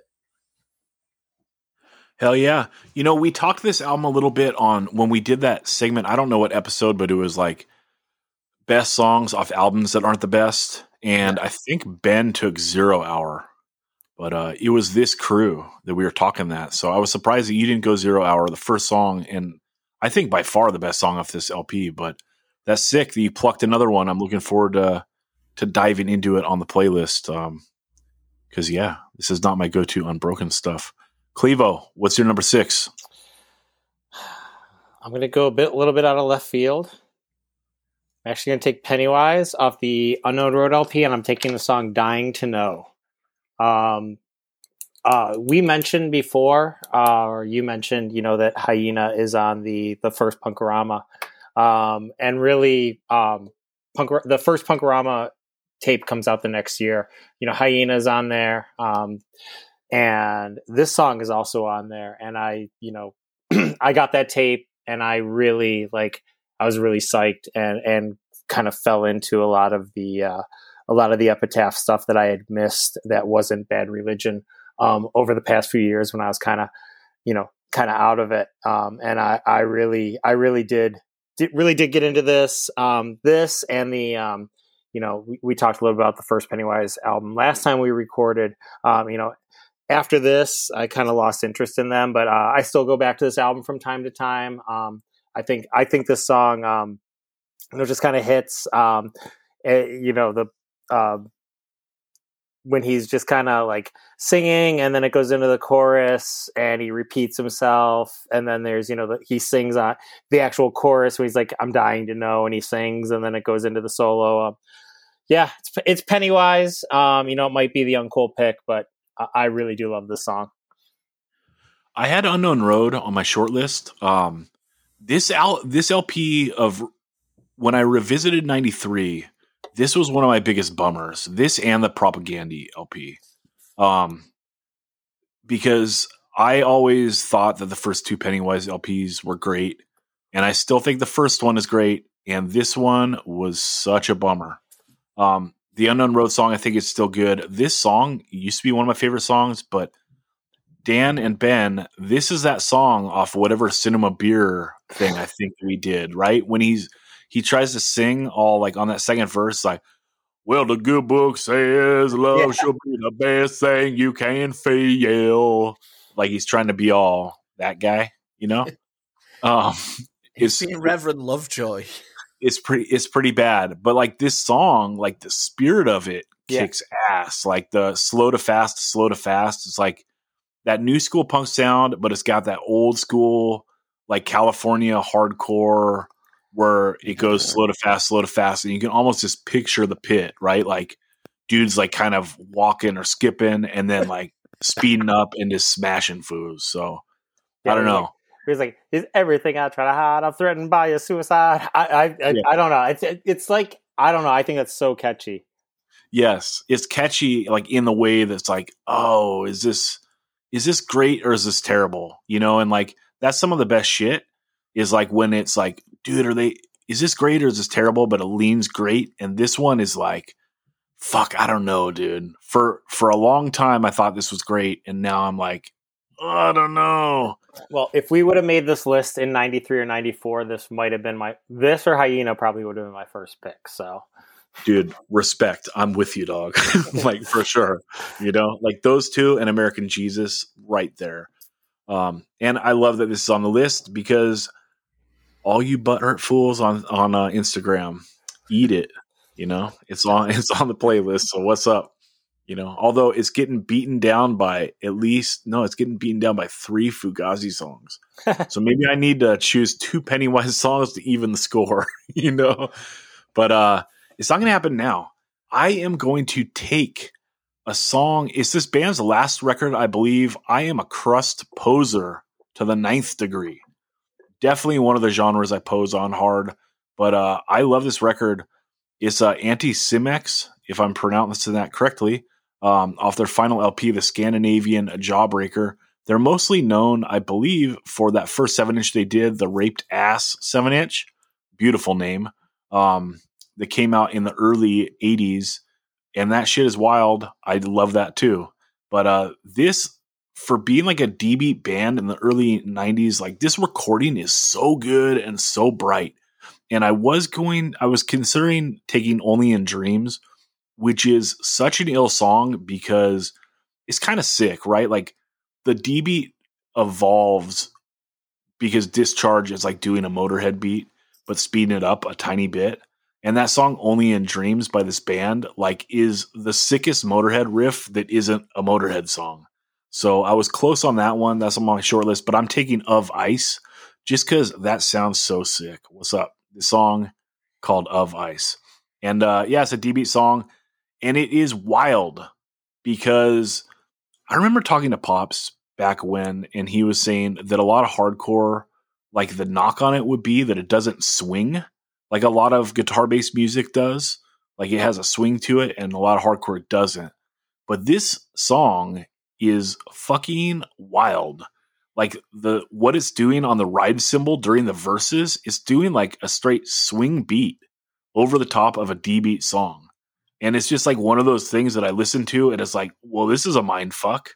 You know what I mean? Like we had talked about that Gehenna song on the year end lists, and like it's one of those ones where I listen to it and I love it, even though it's like my mind is like being fucked.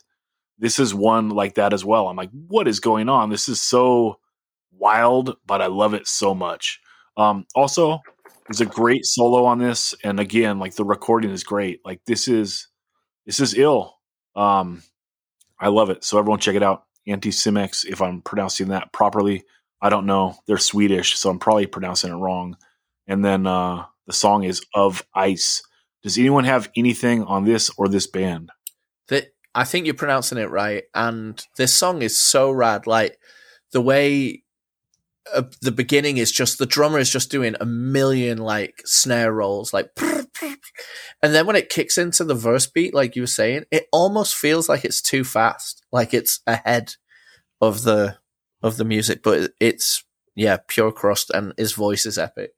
It's because he's doing a weird beat on the ride, which makes it sound kind of wonky and off tempo, but he's doing like a straight D beat with like the kick drum and the snare. It's fucking wild. Everyone check it out. It is so good. And then also check out that Only in Dreams song for the greatest Motorhead riff that's not Motorhead. Okay, Ben, let's go to you for your number 6. All right. No list would be complete in a year that Pegboy made a record. Of course, now that I'm thinking about it, maybe we have done years where I didn't pick a Pegboy record, but Minutes to Hours off the Pegboy EP 4. That's FORE.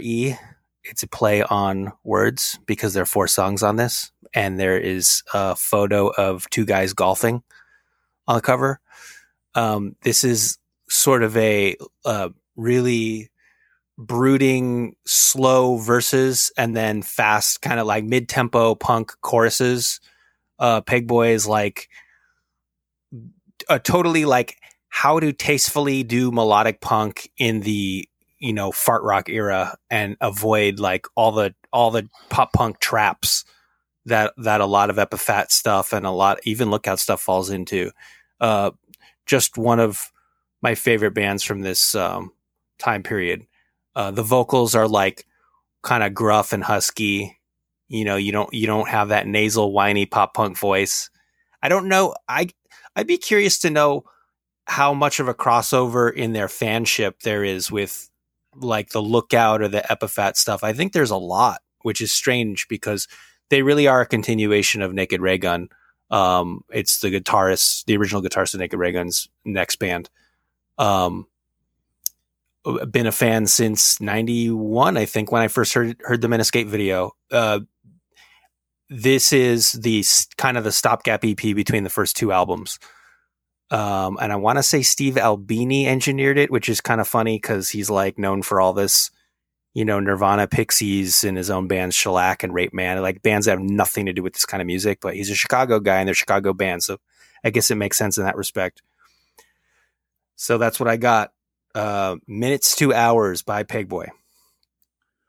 That rules. I am only familiar with the Pegboy LP material, so I am stoked to dive into this. I don't think I have any of the 7 inches. Well, Dan, you got 2 songs in your first round, so we will skip right to Clevo for his number 7. Just playing. Heartbreak round, Dan, what is your last pick? Okay. It really is heartbreaking because, my list of honorable mentions will actually be pretty long. But I've got to go with, and it's kind of like a nod to where Ben went just recently with his Queers pick, because I'm going to go with a song that is also very on the girl group tip, and just the kind of like looking at it in a different way. I'm going with Bikini Kill, Rebel Girl. Now, everyone's heard this song a billion times. I want you to divorce that from your mind right now and think about listening to this for the first time.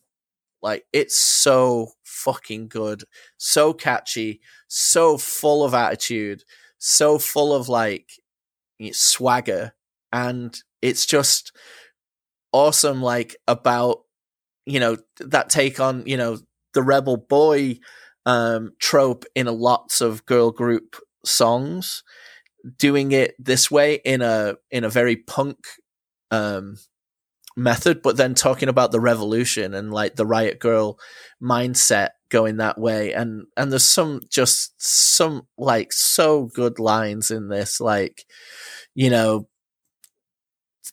I mean, the way it starts out, that girl thinks she's the queen of the neighborhood, but like everyone like is admitting it. Yeah, she is.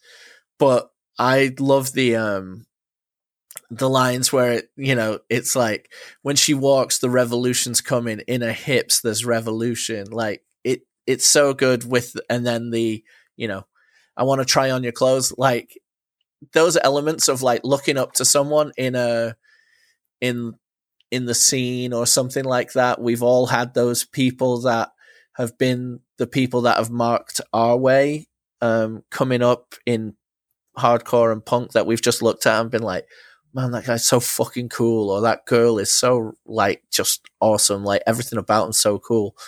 And not just, I mean, outside of hardcore as well, you know, there's just been tastemakers out there that are just so got so much swagger that you just, you know, like you lot all look up to me, you know.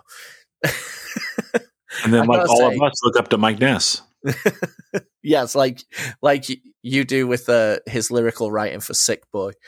That's right. But no, this song is just, it was still there, and you know, I've got to take it. It's just so good. Like, and yes, it is arguably one of the most popular songs, if not the most popular song. But that doesn't detract. It only enhances for how good this song is. Yeah, I hate this now. Team Mandel all day. All right, Clevo, let's go to you for your number 7. You know, keeping with the trend of me always picking something that is not on Spotify. I'm totally taking a not on Spotify, but I'm going to take the song "Did You" by the band Cop Out, because I feel like not enough people talk about them or maybe know about them. Cop Out was a band from Memphis. It is pre-Death Threat, pre-Tragedy, pre-Talk Is Poison. Another spastic, straightforward, you know, fast hardcore, you know, kind of in the vein of Krudos. It's just crazy. It's like, it's a minute long, but it's also has those, you know, sort of, you turned your back on us. Why aren't you part of the scene anymore lyrics? You know, because, you know, there's only so many topics hardcore songs can really be about, and being stabbed in the back is one of them. But yeah, this is really good. They had an EP, they had a split, and they had like a song on, they had like a song on a comp on a, wait, it's right in front of me. I can't find it. Never mind. They, or like one or two songs, a song on a Slap a Ham comp, and also a song on a comp that Martin from Krudos put out. So, sorry, Martine from Krudos put out. So, yeah, it's, it is on Bandcamp. The EP is on Bandcamp if you want to check it out. But, yeah, unfortunately, this is probably never going to make it to Spotify. And, you know, it's like fairly rare record, but it's fucking great if you can find it. Hell yeah. I'm not familiar with this at all, so I will track down that Bandcamp and handle business. Ben or Dan, you familiar with this at all? I'm not. No. Only by name. Yeah. Only by name. Cool. All right. Well, it is our mission to get over to that Bandcamp and check it out, because Clevo is showing us the way to that music that brings the heat. All right, my final pick, round number 7, Heartbreaking Band. Okay, I think organized religion is stupid. I think religion in hardcore is even dumber, and especially when it's some misogynistic bullshit, right? Like women can't be gurus or whatever. Get the fuck out of here. That's stupid. You know, we believe in equality, right? Anti-racism, unity. And then it seems so dumb that, like, you know, to bring religion into something when it is, you know, putting some people on pedestals and some people can only worship. But regardless of all that, I am picking a Shelter song. I am taking the song Busy Doing Nothing off their LP of this year, which I believe is, let me see, what is the LP called? Blah, blah, blah, blah. Attaining the Supreme. I'm on the wrong list. Yeah, Attaining the Supreme. The second best Shelter record behind Beyond Planet Earth. And this song kicks ass, though. First of all, the bass solos, so ill. Ding, ding, ding, ding, ding, ding. Ding, ding, ding, ding, ding, ding, ding, ding. So sick on like that breakdown right after like Ray goes, so slow it down. Like I don't know. That part just like gives me chills.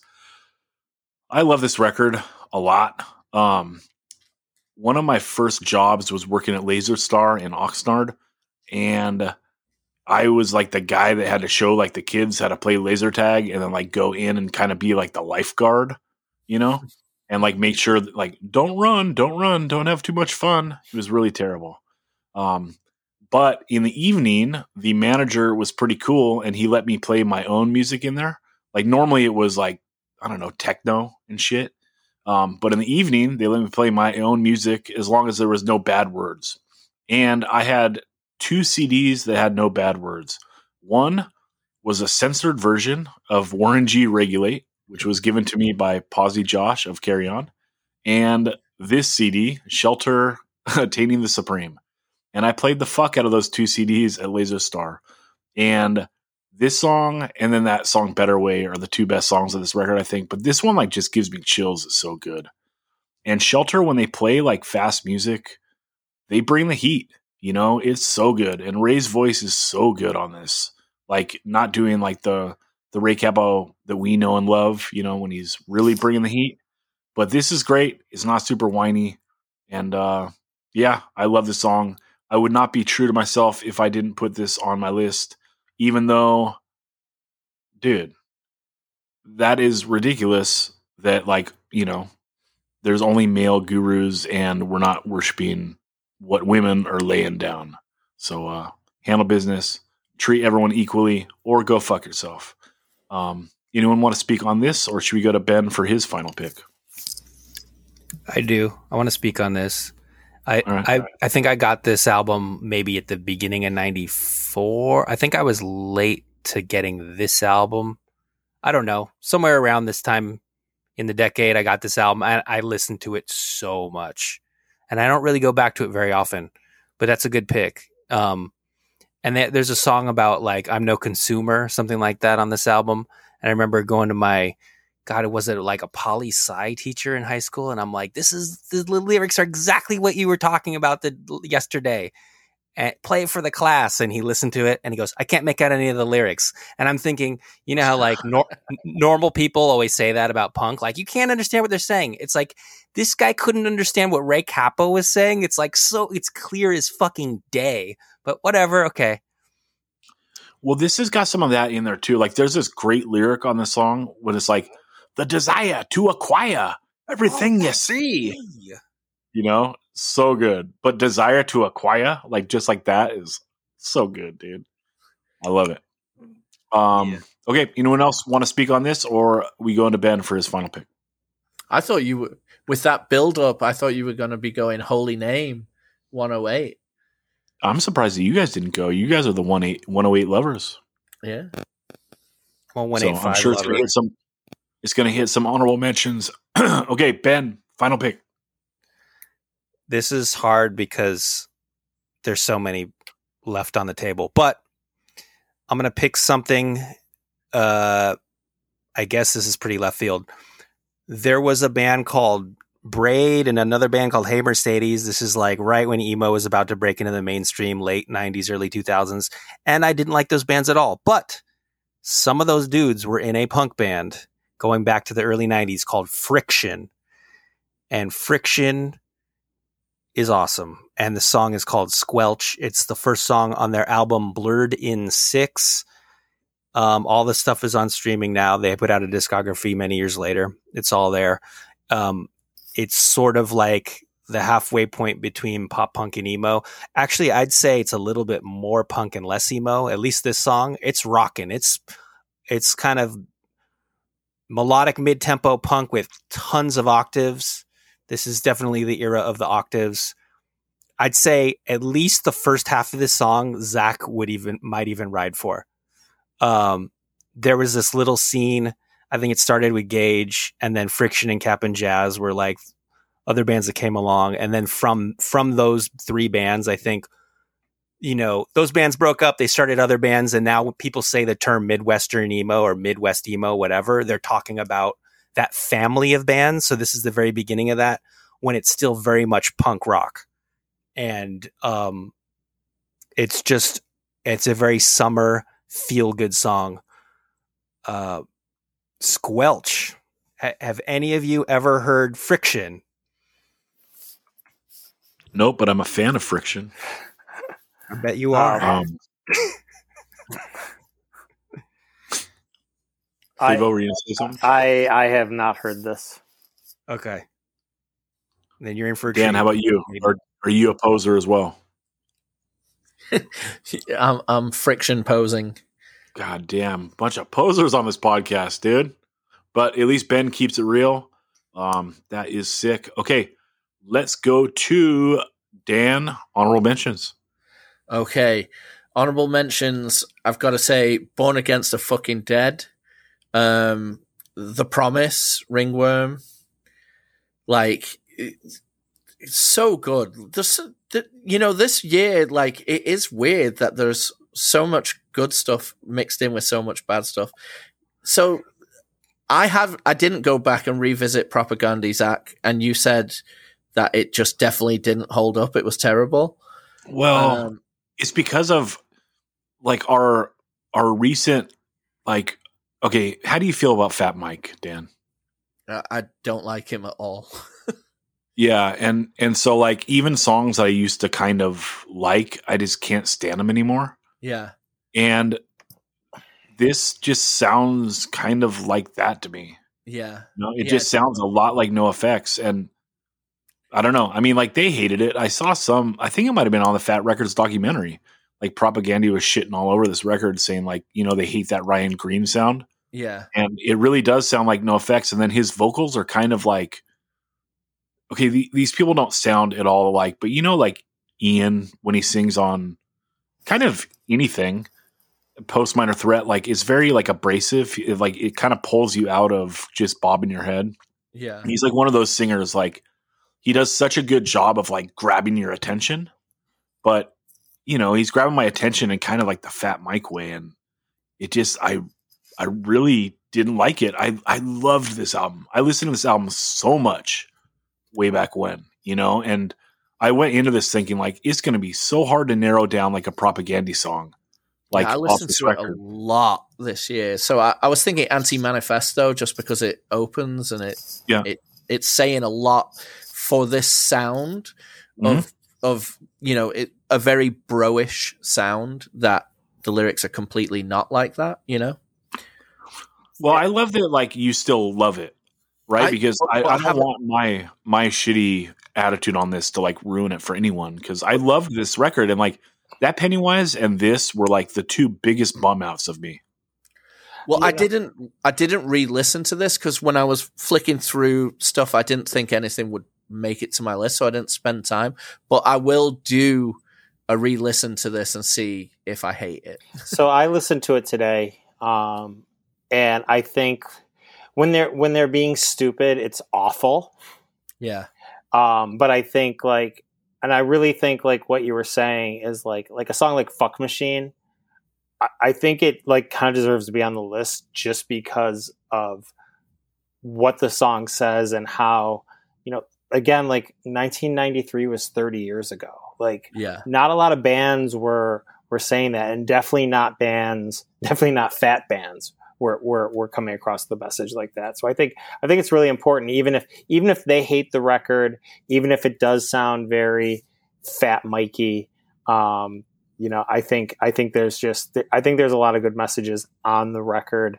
But there's like probably 3 songs, like you said, Anti-Manifesto, Headchester Foot, Fuck Machine, and but Scar Sucks. Yeah. Well, also I think that there's some bad political messages on here as well. Like that, if you're dumb enough to vote, like, okay, dude, like that kind of, okay. There was a lot of people that thought that, right? Oh, both sides are bad and stayed home, and you got Trump that, got a bunch of Supreme Court justices that overturned Roe. So good job. If you're dumb enough to vote, you're dumb enough to believe them. But how old were they when they said that too? I mean, they were smart enough. They were smart enough to say some other stuff, but like they do come off as really young on this record, sometimes, and like say like they do say some shit, but whatever. No, that's fair. And I think one bad opinion doesn't like it doesn't invalidate everything. We can discuss that they have good ideas on here too, but it's just because they're smart also doesn't mean that all their ideas are righteous either. Yeah, true. With anyone.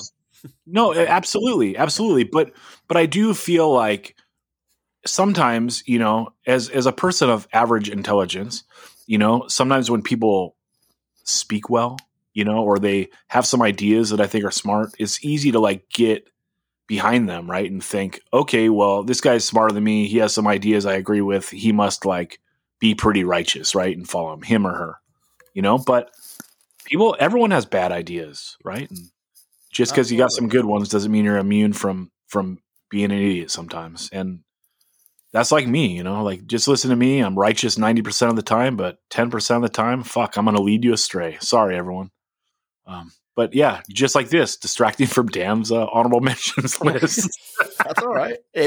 I like these combos. All right, I'm going to jump back in. Where's Equality? Refused. Facet Squared. Fugazi. Eden's Demise. Earth Crisis. Phaser. Quicksand. 0 Hour. Unbroken. Stalemate. Undertow. I'm surprised that song didn't get on there as well, but Peter Brady, Screeching Weasel, Incarnation, Snapcase. That was really close to being on my list. Because if I was, extremely being true to myself at the timing of this, Incarnation was a massive song at the time. I'm sure the Aquatic Weasel can agree with me there. Janelle, by Born Against, an interesting song because it was on the Born Against Screeching Weasel split where they wrote the lyrics for each other's songs.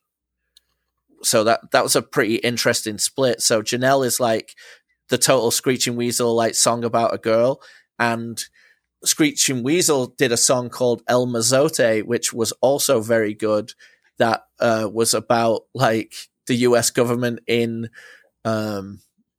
CIA in other countries just fucking things up, and it was pretty interesting to hear Screeching Weasel sing like that. Anyway, In Your Face by Spitboy, Adina, Hyena, Detroit, Trenches, and Get Out of My Way, all on the first Rancid LP. That's probably why I didn't dial in one of the songs, because I couldn't just get it down to that. Have you ever seen The Rain on the Ramones record? That just has a weird little special place in my heart from, trying to find the best stuff in the final Ramones death rattle. I think that's where I'll leave it. Obviously, there's tons of stuff by Leatherface, Rorschach, Mike Judge, and Old Smoke for humorous reasons, but I'll let you guys get a lot more stuff on. But I really liked a lot of the Epiphat stuff in this year too, like the Tilt record and stuff. But I can't think of anything that just stands out as a single track at this point. So go ahead and hit us with your stuff. Clevo, honorable mentions. Quicksand, Dine Alone. Bulldoze, The Truth off of their demo. I had Anti-CMX 2, Chino Horde, and Current. Not necessarily their split. They both put out records this year. Hyena, like we already said. Bruisers, Cruising for a Bruisin', specifically the song To the End. Unbroken 0 Hour, Bored Against Are Fucking Dead. You better be extremely fucking cautious. Garden Varieties, self-titled LP. Bold Always Try from Looking Back, because that version is specific to that album and it only came out that year. The Drop Dead self-titled from 1993, the opening track Hopeless. Band from Massachusetts, Dive, featuring members of Get High and the Dropkick Murphys. They put out a 7-inch this year. The Lincoln Hoover Split, 108 Holy Name, the Swizz Rejects 7-inch. Post-HR Bad Brain, specifically the song Rise. And Snapcase, Incarnation, like Dan said, A couple weeks ago, I sent Ben some videos of Lifetime from an Instagram account, and then I was scrolling through that account the other day, and there's a video of Snapcase playing Incarnation at the Fireside Bowl, and it's one of those where so many people are singing along. That's all you hear. You don't even hear the band playing, which, time and place, man. Every kid you saw had a Snapcase shirt on and probably was singing along to that song. Unfortunately for the dude in the band wearing those overalls on the back of that record, though, bad luck. Man, okay. I did not realize that Bulldoze came out that year. I thought it was 94. That would have been my number 2 pick. Bummer.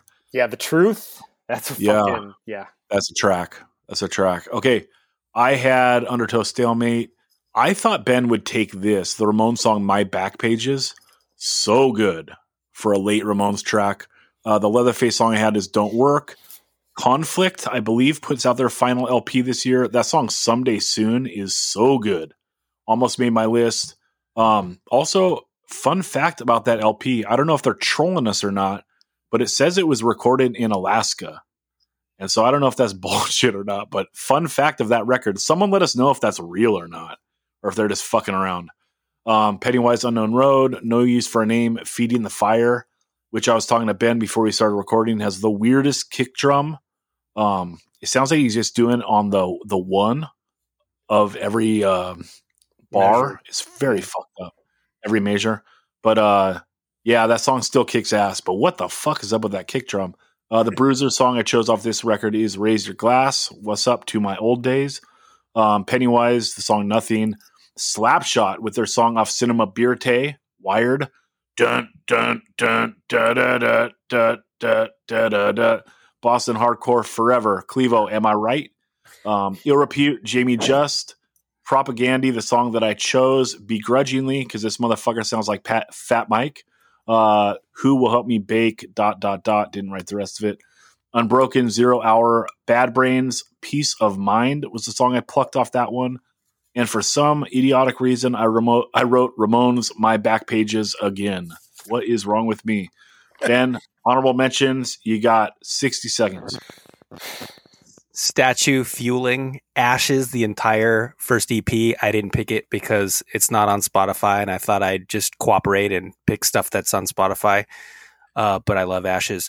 Current, Coliseum, Chino Horde, Undone and Over, Screeching Weasel, Inside Out, Screeching Weasel Like a Parasite, Scream, Gods Look Down. That's Dave Grohl on vocals there.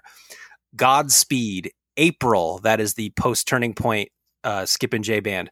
Unbroken, 0 Hour, Quicksand, Lie and Wait, Black Train Jack, No Reward, Scared Straight / 10-Foot Pole, the song Home, Mandingo, Stumble, Endpoint, the Aftertaste LP, Course of Disapproval, Seed of Pain, Take 1, Shelter, the song Shelter, that's the non-drum machine version. Sorry, Ray and Porcell drummer. Framework, Gatekeeper, Snapcase Incarnation, Flagman, Sometimes, 108, Slave, Iggy Pop, Wild America, Action Swingers, Searching for Kicks, Chicken Head, the Everything Must Go EP, All Guilty, Schleprock, 10 Speed, Smoking Popes, Not That Kind of Girlfriend, Ringworm, Numb and Blind to Faith, Split Lip, Division Street, Pennywise, Unknown Road, Garden Variety, Fall In, Cap'n Jazz, Troubled by Insects, and John Henry West, Avoiding, from the 3/12/93 comp, R.I.P. Sarah Kirsch. Dan, final thoughts on 1993 and this episode. Okay. Well, there was one honorable mention that I didn't get on, and it is kind of a final thought of what this year was like. So, Empty Cage by Still Life, and also In Time by Still Life. Still Life and bands of that ilk, of this, what is truly kind of emo, screamo perhaps. When you go back and listen to these kind of songs, they don't quite hold up on a listening thing, but it was so insane to be in those rooms, and the level of emotion and like being wrapped up, especially as a young person. That's the things that I'll remember about 93, 94 and stuff, is that these bands that necessarily I wouldn't be listening to their records all the time, but the live transference of like absolute emotion and heartfelt performance. So when we go back and look at these records as just like, well, this is the output of the time and you can dive back in, there's a lot that isn't there that was felt in the moment. So that's all I'm going to say is like some of these things haven't held up, but if you had the chance to see some of this stuff, like Clevo just brought up about Incarnation being a place and a time and it just being unbelievable. That's what this kind of era was like, because it is regarded universally as kind of like a lean time for hardcore, but there's jewels there, and there was jewels in the time of being there too. So just saying that, and you know, I really enjoy going back and trying to sift through, you know, stuff that isn't that great, but it like brings back tons of memories too. So it was a great episode, and I love talking core with all you lot. Dude, I'm so pissed off that I didn't take the truth. That is so fucked up. Hey, you're gonna get nothing but a beatdown for that. Dude, the truth hurts. Okay, Clevo, final thoughts on this episode and this year? Yeah, you know, I mean, it's funny that we talked about how lean it was, and we still had, you know, 20 minutes of honorable mentions. So, you know, there's stuff there if you look, you know, there's always a scene, and there's always some gems out there if you're willing to look for them. You know, no matter what, when people say hardcore is dead, they just don't know what they're talking about. They're not looking hard enough. So, yeah, I love it. Yeah, there's so much good stuff on here, and I think that, like, you know, one of the things that this podcast does well is we love like that big tent that, you know, punk and hardcore is under, and it's a good year if you love the big tent. You know, if you just like that narrow lane of straightforward hardcore, maybe it's not the best lane, but yeah, it's maybe it's not the best year. I mean, but yeah, fuck, Bulldoze the Truth came out this year, so you know it's a banger year. Fuck, Ben, final thoughts on the year and this episode. Yeah, 93 is a really weird year, but weird is good sometimes. And if you are, you know, don't be closed-minded when us four, we picked these songs because they were the cream of the crop to us. And so if you're the kind of person who hates Fugazi, fucking just force yourself to listen to Great Cop and maybe you'll like it. I mean, that's your best chance if you're a kind of an old school punk rock type of person. And if you think you hate emo, you know, listen to Friction. Or if you think you hate fucking metalcore, I mean, you've heard Firestorm before, but whatever. Listen to like Ringworm. And if you think you hate D-Beat, listen to this Anti-Cymex song. Like, I think in any lane, there's stuff that's so good it should be able to transcend that lane or style of punk or hardcore. And I think a lot of this stuff does.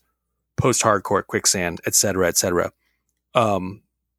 So, you know, give this music a listen. I think I'm going to dig this playlist when it gets made because I really liked a lot of the picks everyone else had. Same. Yeah, I mean, my favorite thing about this practice of doing these Super 7s is you guys choosing songs that I've never heard before and then being able to go and listen to them because I love music and I love finding new stuff. And, you know, I only have people on this podcast where I respect your opinions. And so if you're saying a song is like one of the best 7 songs of an entire year in like a subgenre that I love, like it's probably going to be a sick song. You know what I mean? So I love to check it out. And there's enough on this playlist for me to sink my teeth into stuff that I'm not fully familiar with and some stuff that I am familiar with, but never like knew the right first bite to take. So I'm stoked. thanks for rounding out the year, dudes. Dan, where can the people find you? On Instagram at Southpaw Instagrammer, and every third Friday at the Whistle Stop in San Diego doing Fucking in the Bushes. Clevo, where can people find you? At Clevo on Instagram. And Ben, where can the people find you? At Cold Chillin' Book on Instagram. And at SeaWorld. Shit. Everyone, get at me 185 miles south at gmail.com. That is the best way. I respond to everyone. Also, 185 miles south on Instagram and Twitter. You can slide into those DMs if you want, but all bets are off because that shit is weird. I may not get back to you. My personal is Zach Ratali on Instagram, and you know Ratali is the best on Instagram. Everyone, we love you all. We will talk to you next Monday on Patreon.